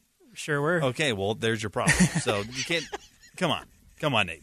We gotta step that up here. In the everything's being leveled up. The show, the Big 12, and your travel accommodations on the road going forward as well. All right, there's Nate Slack. He'll be a mainstay here on Cougar Sports Saturday going forward. Nate, glad to have you on. Next week, we'll resume the top 5. Yeah, right? Top 5 next week. It's supposed to be this week. Ran into a few obstacles, but next week for sure. Next week, top 5 is back, hosted by Nate Slack. The new era. Looking forward to it. We'll take the break here on the other side. We'll get back to some BYU football, get you ready for the final game of the 2022 football season. Back after this.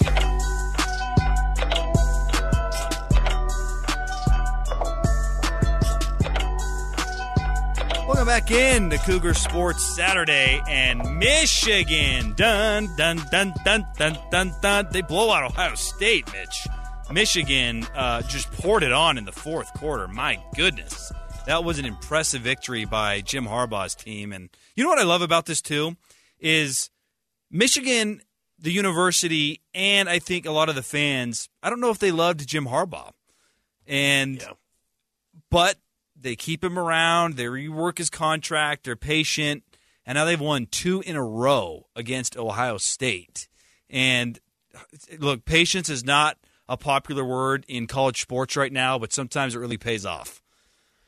It really does. And last year he took a pay cut to stay as the head coach, and that patience has worked out. And now Michigan has 2 years in a row of victories over their rival. And you know, I will say, Matt, I sometimes miss those days of those years rather of a season culminating with BYU and Utah, because even with a 6-5 BYU against 3-8 Utah, I'm saying that record because that's Stanford's mark, it would still have juice. You know, it would still have some sort of energy that's just energizing the BYU and Utah fan bases. And look, I know that was the WAC in the Mountain West. It's a different dynamic now because we got a little taste of it in that 2018 season when the season concluded with Utah, and there wasn't much energy leading up to that game. But that is something that has lacked, and it probably will still lack going into the Big 12 conference. Like the Big 12 era, you'll probably cap off a season with, you know, maybe Iowa State, maybe TCU. I don't know. I'm tossing it out there. We'll probably find out the schedule next week. That's the expectation, which I cannot wait to get my hands on that thing and see that thing up and down. But, you know, sometimes I do romanticize a little bit of those years of BYU and Utah capping it off. And even if there was no championship or playoff or whatever it was at stake, it was just always fun to have BYU and Utah cap off a season. And I will say I sometimes grow nostalgic when it gets to this week and I see a Michigan and Ohio State played. And I think back to those times when BYU and Utah squared off in cold weather and locked it up, and just those memories that those games provided. And I don't know. I sometimes grow nostalgic on this week and sometimes miss it at times. Let me throw this your way, Mitch. With BYU becoming a power team, and look, we've had many discussions about this before, but I'm curious where you sit now. Because there's games on this week that are out of conference. Clemson, South Carolina is an example of that. Yeah. Do you think you'd be interested in BYU and Utah, even if they remain in different power conferences, playing that game this week every year? That's a great question. If it was guaranteed where Utah was willing to do that, and BYU I think would probably do it, I think, yeah, I would be down for that. If it was a permanent fixture, you know, every year it's ending with BYU, Utah, I would sign up for that. If it's a permanent fixture in week 2 or week 3, no, I'm not signing up for that because I'm not interested. I want the novelty, and I want to see BYU play, you know, Miami or whoever they got in their future non-conference schedules now. I want those games. But if it's the last game of the season, I can get on board with that. I'm down with that. What about you? Would you be open to that? So I'm 100% with you. If it's in September, I don't want to play it every year. But if it is the last game of the year and you have that, final bragging rights rivalry at the end of the year, I could be talked into it. Yeah. I think that would be fun. But definitely not interested in week 2, week 1, week 3 every year. Like, it's got to have meaning at the end of the year, or we're not playing the game every year. That's how I feel. News, traffic, and weather coming up next, and then we will get to an interview I had earlier in the week with BYU quarterback Jaren Hall on Unrivaled. You hear that conversation coming up next. Cougar Sports Saturday, live from Palo Alto, California, on KSL News Radio. This is Cougar Sports Saturday. Cougar Sports Saturday. A presentation of KSL Sports. Got it for 3. Cougars by 20. Every Saturday, all year long. BYU Sports Talk by Cougar fans. For Cougar fans. It's Cougar Sports Saturday. Here are your hosts, Mitch Harper and Matt Baiamonte. On your legacy home of BYU Sports. KSL News News Radio 102.7 FM and 1160 AM. Hour number 3 is off and running. Live here from Palo Alto, California for BYU and Stanford. KSL News time is 2:05 p.m. And tonight at kickoff, 9 p.m. tonight. Set your dials accordingly. Pregame gets started at 7 o'clock. You'll see BYU quarterback Jaren Hall in action. And Jaren is potentially nearing the end of his BYU career. He could come back next season, but it's up in the air. He hasn't formally made a decision. He did say, though, last week after Senior Day that he will be playing in BYU's bowl game regardless of the situation BYU ends up in. So we will get at least 2 more games of Jaren Hall, hopefully, as long as he stays healthy for BYU. And Jaren's had a heck of a season for the Cougars this year. He's passed for over 3,000 yards. And he's faced some adversity along the way, too. And one of the guys that he's been focusing a lot of his NFL film study on is Dak Prescott and Russell Wilson. Russell Wilson and both Dak have faced some adversity in their times. And I asked Jaren during an interview on KSL Sports Zone's Unrivaled, what's the biggest adversity he's faced during his BYU career? I mean, definitely during that losing streak, just for multiple reasons, had some poor health for a couple weeks, and that's never an excuse, man. I for sure, Notre Dame, I could have played so much better, in the weeks following after that. Coming through a shoulder injury, trying to figure myself out with some practice reps I missed out on was tough. Just on the mental, feeling like I let everybody down, not being able to play my best the way I had, the 5 weeks previous. Then a couple games after that, it took a little bit to kind of find myself. But on top of that, it's a team game for sure. And I know we all want a lot of things back as a team, but just going through the emotions of those 4 weeks, knowing we were such a good team with so many talented players. We had such a great opportunity. Still do, obviously, but we had a great opportunity in the middle of that schedule to play so many good teams that the BYU never has before. One of the hardest schedules BYU ever played. And so we had such a great opportunity to do some good things and just, to come up short, we've been looking forward to that for so long, knowing how much work we'd all put in. It wasn't a matter of work or work ethic, but just didn't handle the adversity very well. And so just the 4 weeks of all that it was tough, man. It really was for all the guys. And it's hard enough, on yourself personally, but then you see everybody else going through it too. I'm a guy, I like to, feel some compassion for my brothers. And when I see them hurting, it hurts me. So that was tough. What about on the flip side? Like, when was the time? Would you look at, because I think about you guys starting off the season and I think it was 4-1 and you guys were kind of riding pretty high. And especially that Baylor game, you think about high of highs, in the atmosphere that LaBelle Edwards Stadium was, of course, for that. Is it that, or is it the ability to be able to come back after a 4-game losing streak that kind of interests you more, that you go, that's more satisfying to have this happen? 100%. Well, I was actually talking to me and Harris LaChance. We're talking about a little bit today between meetings. We're just looking at what we did on Saturday in unit meeting, talking about what we did and what the great opportunity is ahead of us, to go into Stanford. We've never beat. And, the effects that'll have on the bowl game, because we got 2 games left, so it's okay to start talking about the importance of this game for our bowl game. So we talked about it a little bit, and then we talked about, the difference of, being 6-6 versus 7-5, how that looks, 7-6 versus 8-5, I guess. Is my math right? I don't know if my math's right there. Yeah. Anyways, you know what I'm saying. So just how, in the C, if you were to just look at that win and loss column, 7-5, 8-5, without any context of the season, you'd be like, oh, that's a pretty good year, considering who you played. But then you look at what happened and how it took place, the way that we were able to bounce back and get, 4 or 5 in a row. I think that's the perspective that we're going to take, is how much better that'll feel looking back and knowing the adversity we went through to be able to come out from that, not allow that to force us to just roll over and give in for the season, but really battle back and find ourselves. That's the perspective that we need to have. And I think that'll feel so much better, to look at that than it did hurt, going through those 4 weeks of adversity.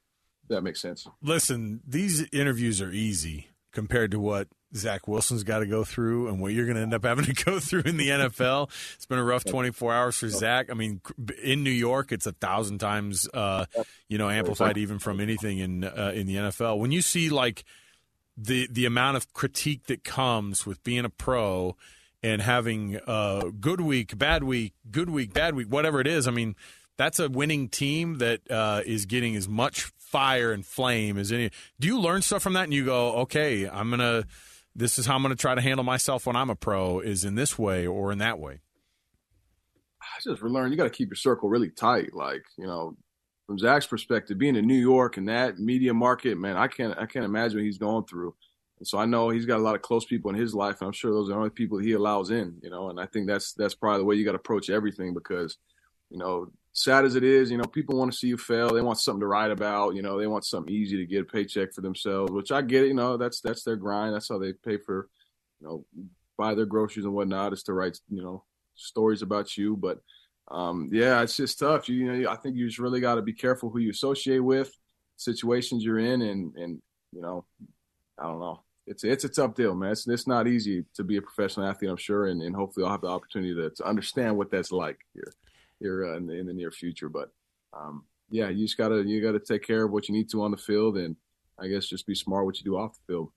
Pro football will be down the road, but this week you guys have got Stanford, and Stanford's always been a program, Jaron, that has been a big recruiting threat to BYU over the years. I'm curious, did they ever reach out to you? Did you ever have communications at all with Stanford? No, I don't think so. I don't think I did. No. What do you think? Not that I can recall. What do you think of Stanford defensively? I mean, they've had games where they've kept Notre Dame in check, a team that you guys had a setback to, but they've also had some tough stretches as of late. What do you make of Stanford to close out this regular season?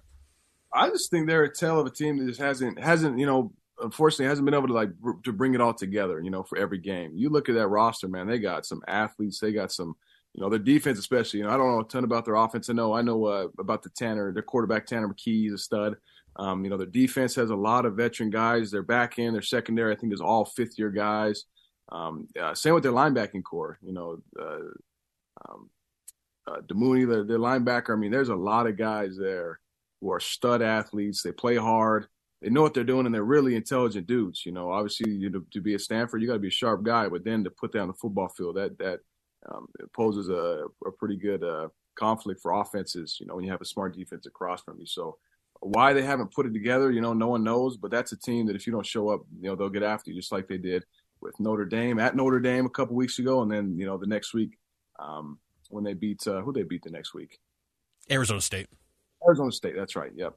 So, the next week was Arizona State. And so just watching the film, I've been able to break down the first couple of games already, do some more tonight. But they're long, they're athletic, they play super hard. That's a good team. It's not like USC last year, didn't have a great season, but they got dudes. And so if they decide to put it together for a night, they can make some things happen. So you got to be ready to go. And it's not a game that you roll over just because of their record, because they're not going to roll over. What's this week look like for you guys? Because, everybody goes, hey, you got Thanksgiving to jam in there. But there's no such thing. I feel like this is just a work week for you guys, and it goes 100%. You guys have to do your normal travel stuff, and you get there and you got to take care of business, and then probably after the season catch up on the turkey. Exactly. Yeah. Business first. So they're giving us our schedule early, knowing what the practice week looks like, so we can start planning. Have some time off. Thursday we'll have earlier practices earlier than normal, so guys can head on and go see family and have a Thanksgiving dinner. But everything else is the same. Today through Wednesday, practice meetings is all the same. Thursday be a little different. Friday, Saturday, go play. So, we're laser focused. We know what we have to do.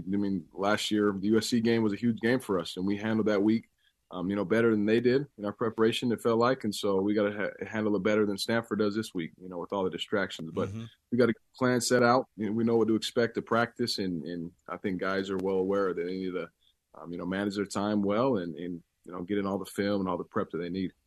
If families got to vote, your wife and daughter would be on a plane to Hawaii on the 23rd of December, right? We're talking about bowl game wise. There's only one destination the families want. Right. Yeah, and I don't even look at the projected bowl list. Is Hawaii one of them? Yeah, oh, yeah. Hawaii's an option. Maybe Mobile, Alabama. Stop it. Boise for Myrtle the Potato Beach, Bowl. the Teal Field in Myrtle Beach. Oh, yeah. There's also the New Mexico Bowl in Old Albuquerque. So there's a lot of options on the list. Whatever it is, you're going to have an excited BYU team to be there. Make no mistake about it. We'll make a good time out of it. All right. We'll figure that out next week, of course. All right, Jaron, we appreciate it. Another week in the books. Thanks for hanging out with us every week, and we'll chat with you again. Good luck. Stay healthy as usual, man. Thanks, Jaron. Appreciate you guys. Thank you. That was Jaron Hall on the KSL Sports Zone Unrivaled. I filled in for Scott Mitchell and had the chance to co-host with Alex Curie and interview Jaron, so we thought we'd share that conversation today on Cougar Sports Saturday. Yeah, great conversation. Jaron Hall is such a likable guy. I've loved those conversations throughout the season, and if he goes, I think it'll be a big loss. Jaron Hall is ultra talented. The year he's having this year, yeah. Do I dare say it's going under the radar a little bit? Like, this dude is putting up great numbers, and it's just a bummer that the team hasn't been as good as he's been this year, but he's been exceptional this season. Yeah, and what Jaron said at the end there about the bowl game, it seems like the team doesn't – again, BYU doesn't know yet where they're going as far as a bowl. That's going to be decided next Sunday. Not this one, but the one after is when BYU will officially find out its bowl destination wherever ESPN slides them. It could be the Hawaii Bowl, could be New Mexico, it could be anywhere. So we'll end up seeing next week where BYU goes bowling. But they've got to take care of business tonight against the Stanford Cardinal, a team and a program that BYU has never beat. It's the only school in the Pac-12 that BYU has not beat in football. So that's an opportunity in front of BYU tonight as they take on the Stanford Cardinal at 9 p.m. We got to take a break, though. On the other side, we will get to more of those decisions. What about what does Jaron do after this year? Puka Nacua got a recent invite that might shed some light in his NFL future, along with another BYU football player. We'll hit on that and a whole lot more as we continue to break down BYU versus Stanford, live from Palo Alto, California, here on KSL News Radio.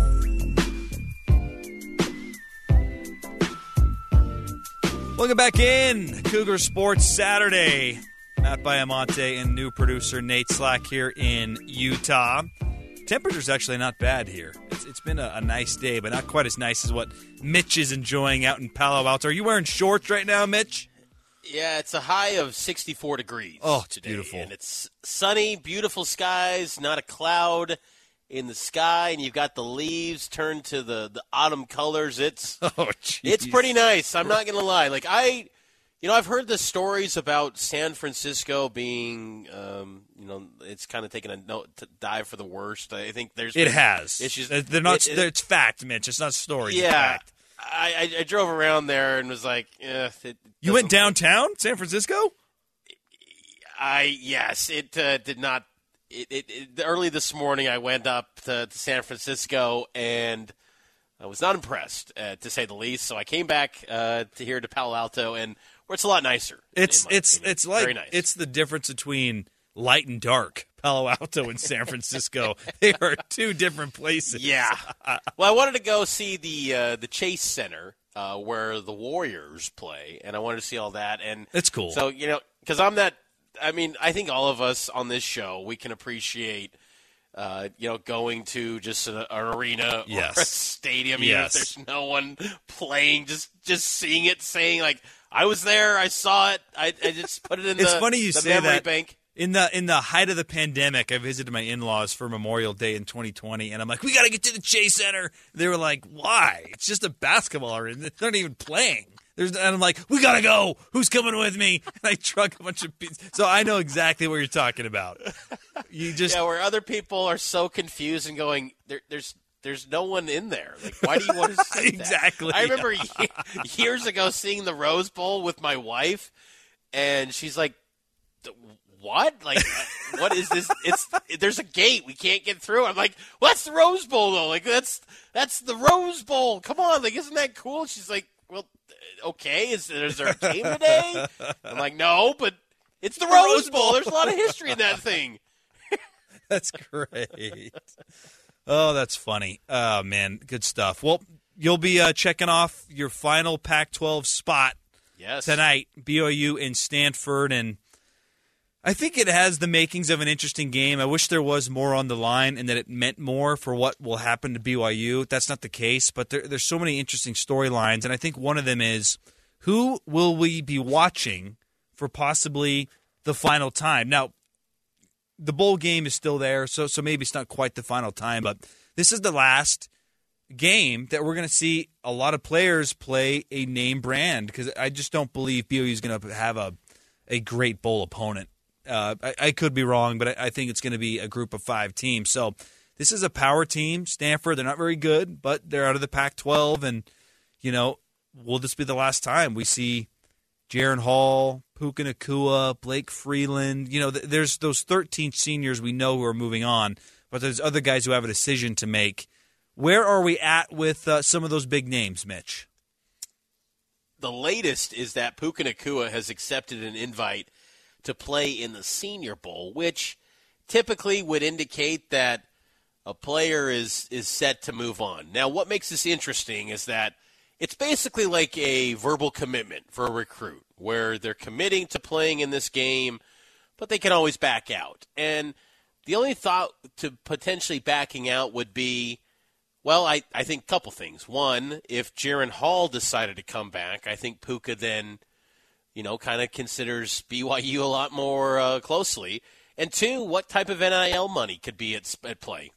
That's just the reality. And I know for some of our listeners, they might cringe hearing that. And because college sports is, typically always been about, amateur and things like that. But this is big-time business now. And these guys can make a lot of money. When you're driving on I-15, you see Puka Nacua on the Mountain America Credit Union billboard. I mean, it's just that's what we see with a lot of these things now. He's on billboards and things like that. So I think that is something that's going to be interesting for Puka. I still think, though, he goes. That's just my opinion. He did say after last week, or before the last week's game against Utah Tech, he said that he would likely have a decision after the Stanford game. So maybe next week we could be getting official word from Puka. The other guy to keep an eye on is Blake Freeland, offensive tackle, who I think no matter what should move on, because I think Blake Freeland has established himself to be, at worst, a third-round pick, and I think that he's the type of guy that gets into a combine setting or a pro day, and he's going to blow their socks off and go, holy cow, he's 6'8", 310, and he's moving like that, and he's got the hand size and the arm length like that. I mean, he's going to be a freak of nature to where he could sneak into the back half of the first round. So Blake Freeland, he accepted an invite to the Senior Bowl. I think of all of them, he absolutely should move on, because he is I think definitely a top 100 pick. I'd like to see them all move on. That's not great for BYU next year, but it is great for BYU to have guys being selected in the NFL draft and playing on Sundays. You can work with that. It's easier to recruit when you don't have this narrative out there, Mitch, that you don't go to the league. There's no BYU guys there. Well, Jamal is leading the NFL in rushing touchdowns, and Fred Warner is the best linebacker in football. Like, BYU is building a good name in the NFL that benefits BYU. It's going to hurt next year because those are some of your best players, but it's still good for BYU, and I want to see those guys get a chance to play, because everyone's dream, Mitch, is to play in the league. And if you have a chance to play in the league, I'm all for it. Go do it. Go enjoy the league, and we'll be rooting for you here in Utah. We'll take the break here on the other side. 3 and Out will get you prepared for BYU and Stanford with some deep cuts, some stats, some players to watch later on tonight. We'll do that next. News, traffic, and weather, and then 3 and Out right here on Cougar Sports Saturday. This is Cougar Sports Saturday.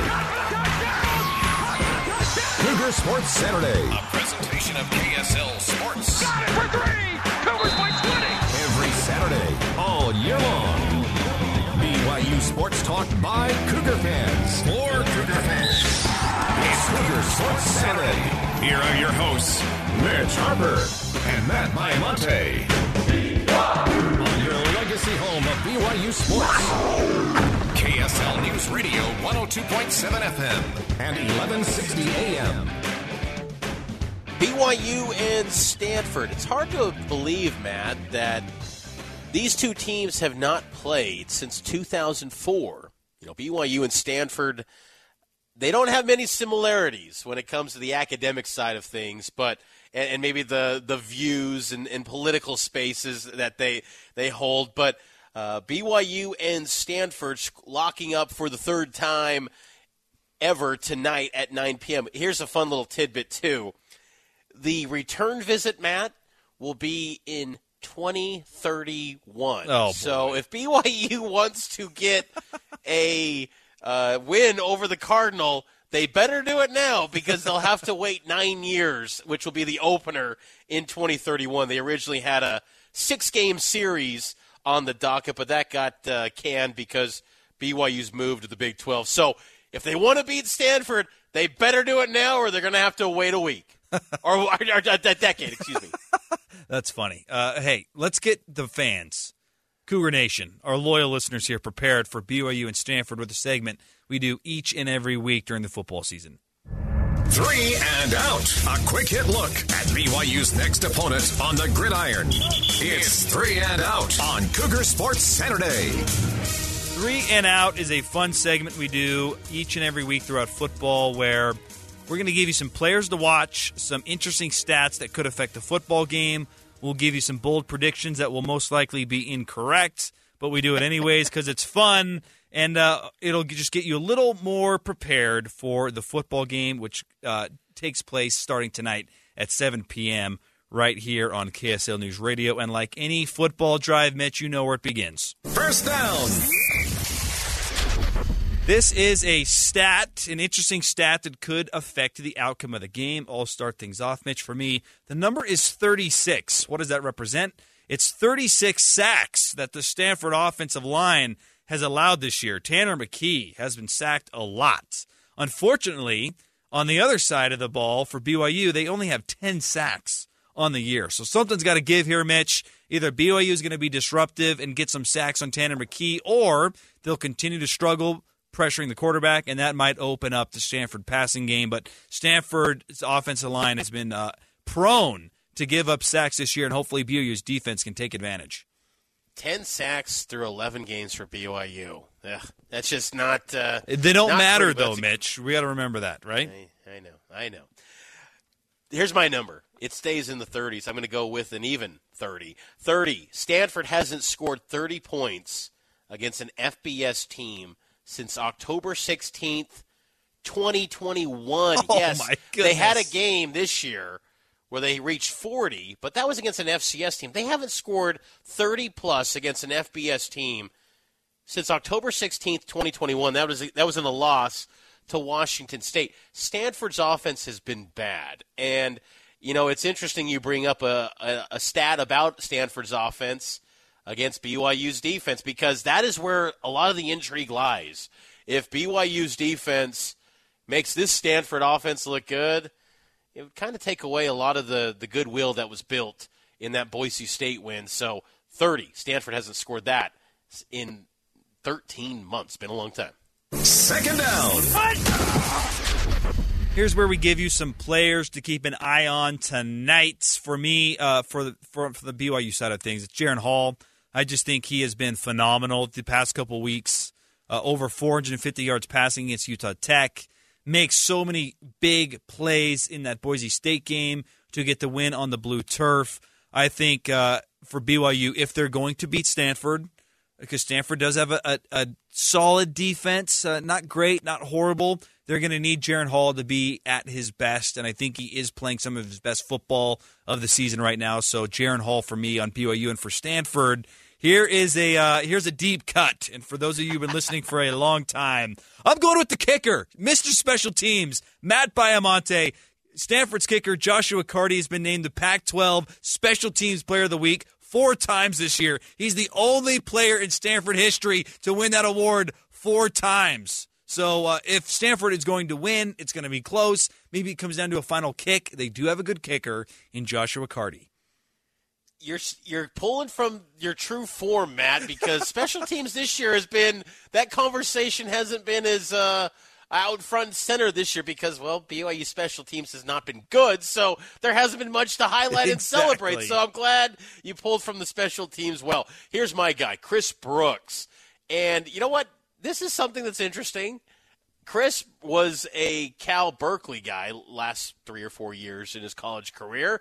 He's got another crack at Stanford, the old rival for him. So that might be some personal, angles there for Chris Brooks. I think he should play well. He's going to be the starting RB.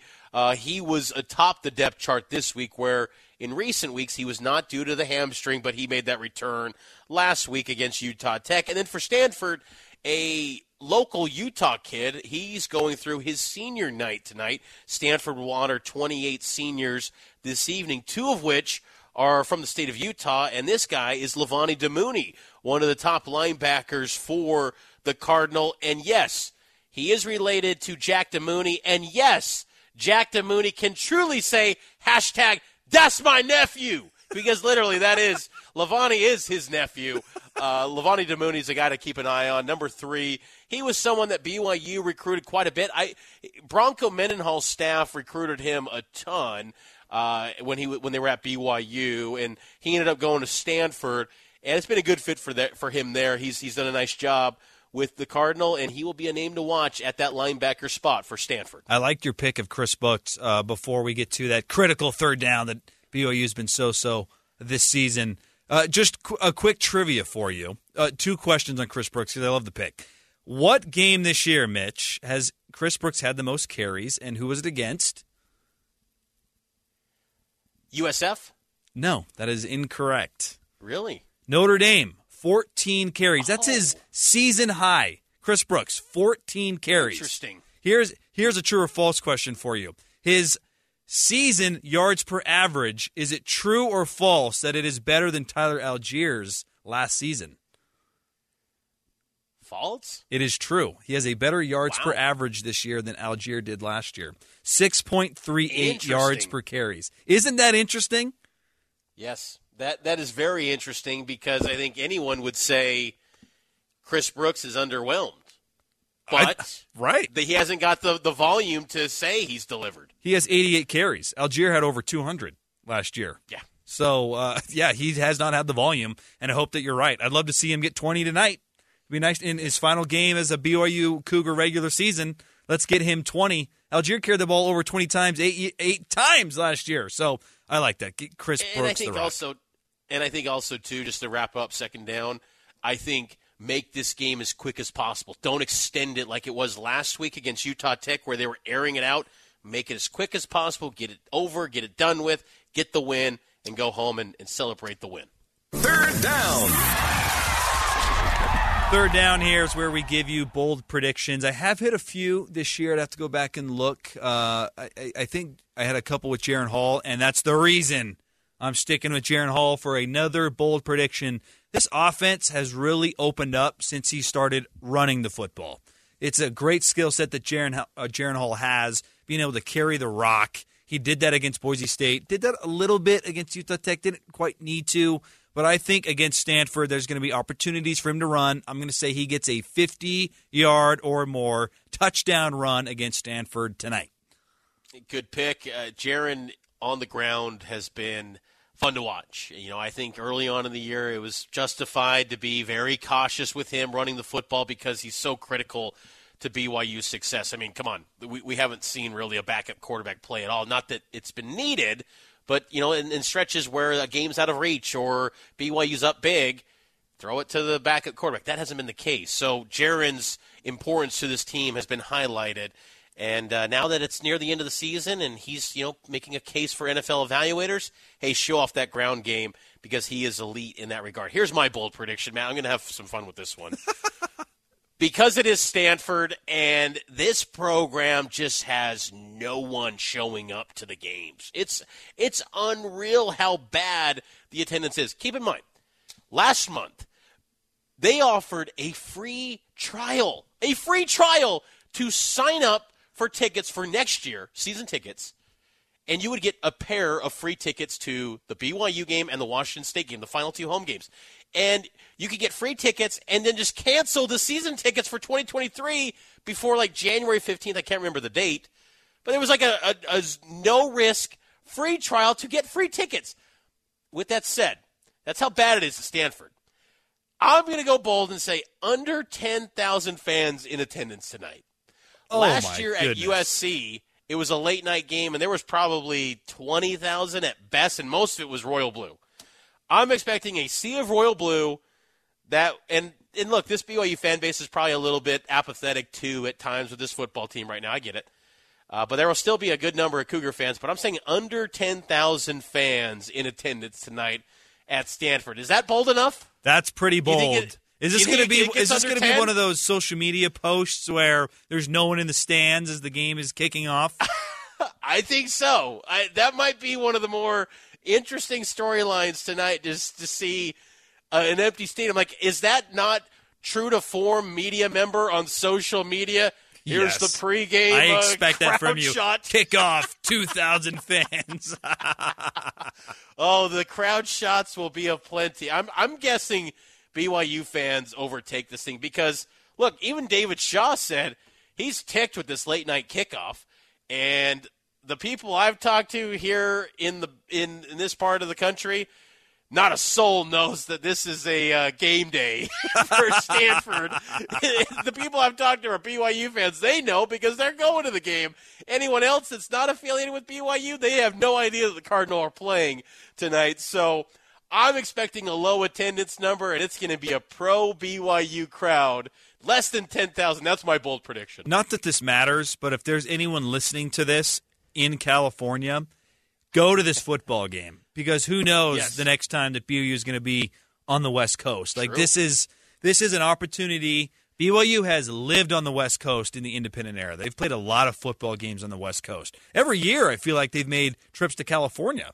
That's going by the wayside. And there's a great fan base of BYU fans in the state of California. They have always showed up, whether it be the Rose Bowl, the Coliseum, up at Berkeley for Cal, Wazoo, Oregon State. I mean, BYU fans have traveled well. Well, get to this football game. Even though it does lack some intrigue, enjoy it for the final time and take a coat. That's one thing you do need to, well, not you, Mitch, because you'll be in the press box, but fans, it does get chilly in the Bay Area at night.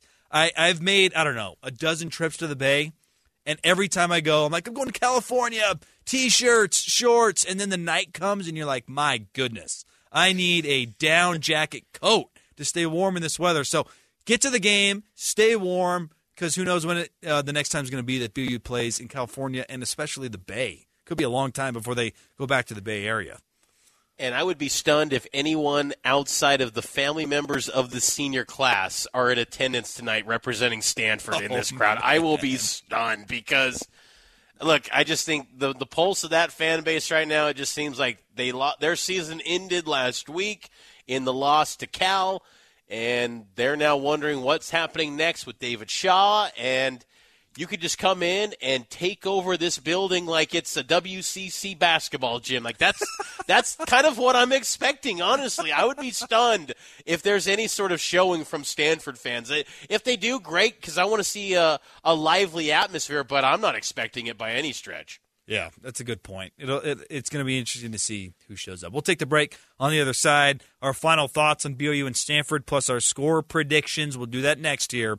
Final segment of Cougar Sports Saturday after this.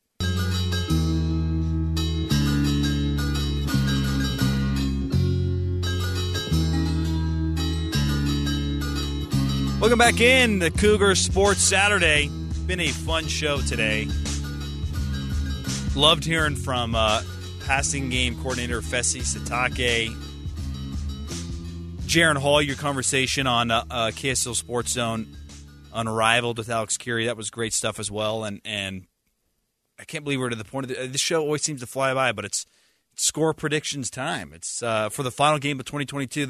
This season has flown by, and yet it's felt like it's dragged on at the same time. I don't know how that is, but it's almost over. And it is always kind of sad this time of year.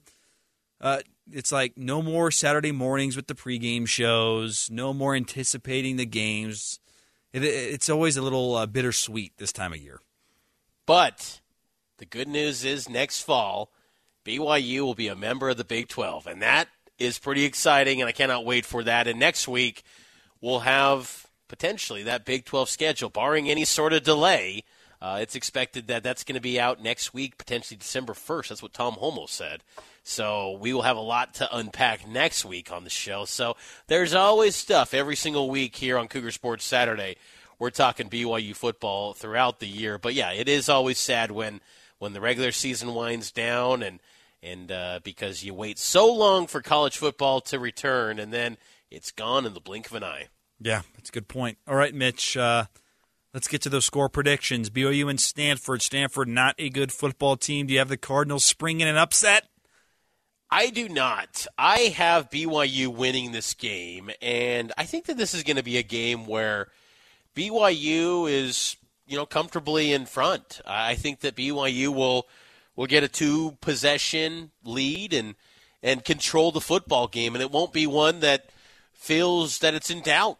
I think BYU will take care of business in this one, and that might be a little bit of a against the grain type of take, because we saw last year in this spot against a downtrodden USC team that BYU was taken to the horn, but I think USC was a lot more talented than this Stanford team.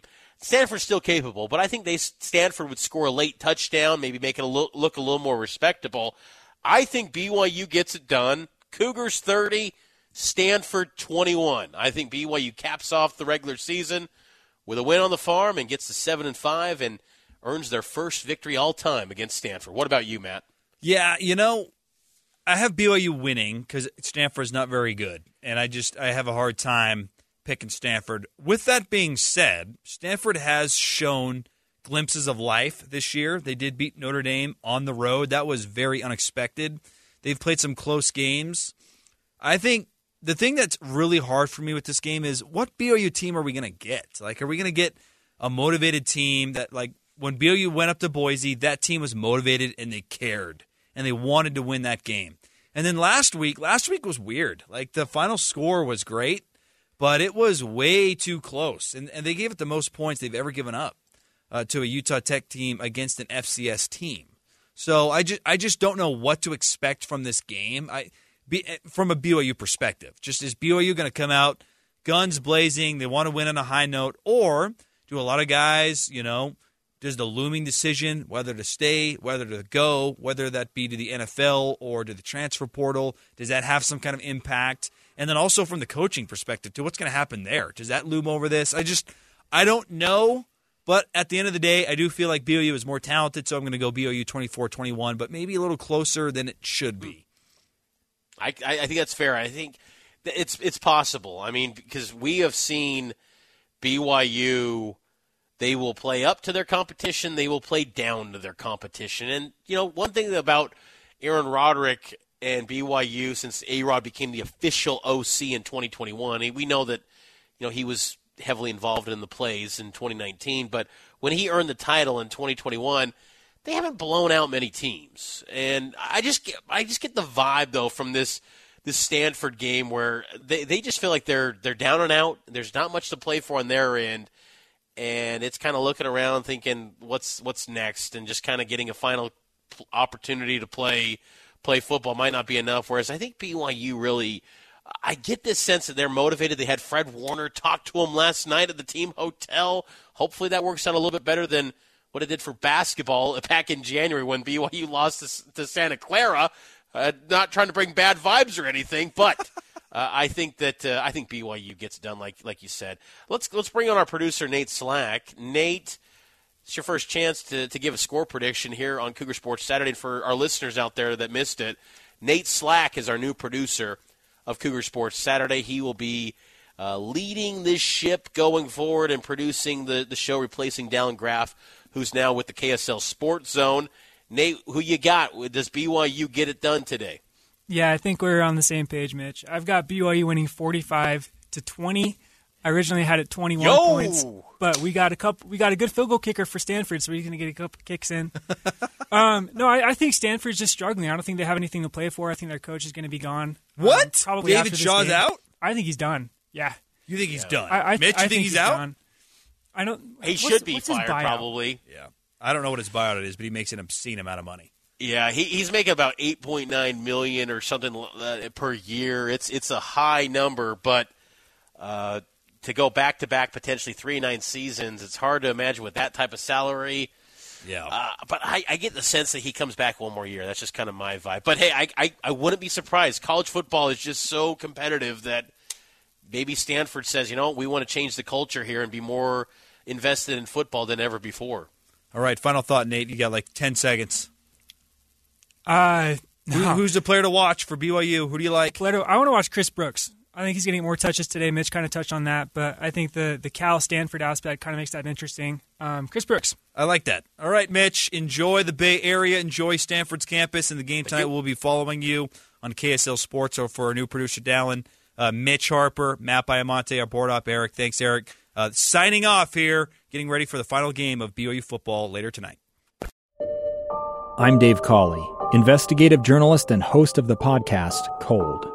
In October of 1985, a woman named Cherie Warren left work at a busy Salt Lake City office to meet her estranged husband at a downtown auto dealership. She never made it home. Cherie's car surfaced weeks later in Las Vegas. In the parking lot of a hotel casino. No one knows how it got there. Strange. It was strange. Both Cherie's estranged husband and her boyfriend raised suspicion for investigators. I kind of thought that he might have done something. But no arrests were ever made. In Cold Season 3, we dig into double lives, make new connections in the case, and examine the difficulty raised by reasonable doubt. We want answers just as much as anyone else. They have creeps like that now too, so nothing's changed. That's the new Cold Season 3, The Search for Cherie, now available anywhere you get your podcasts.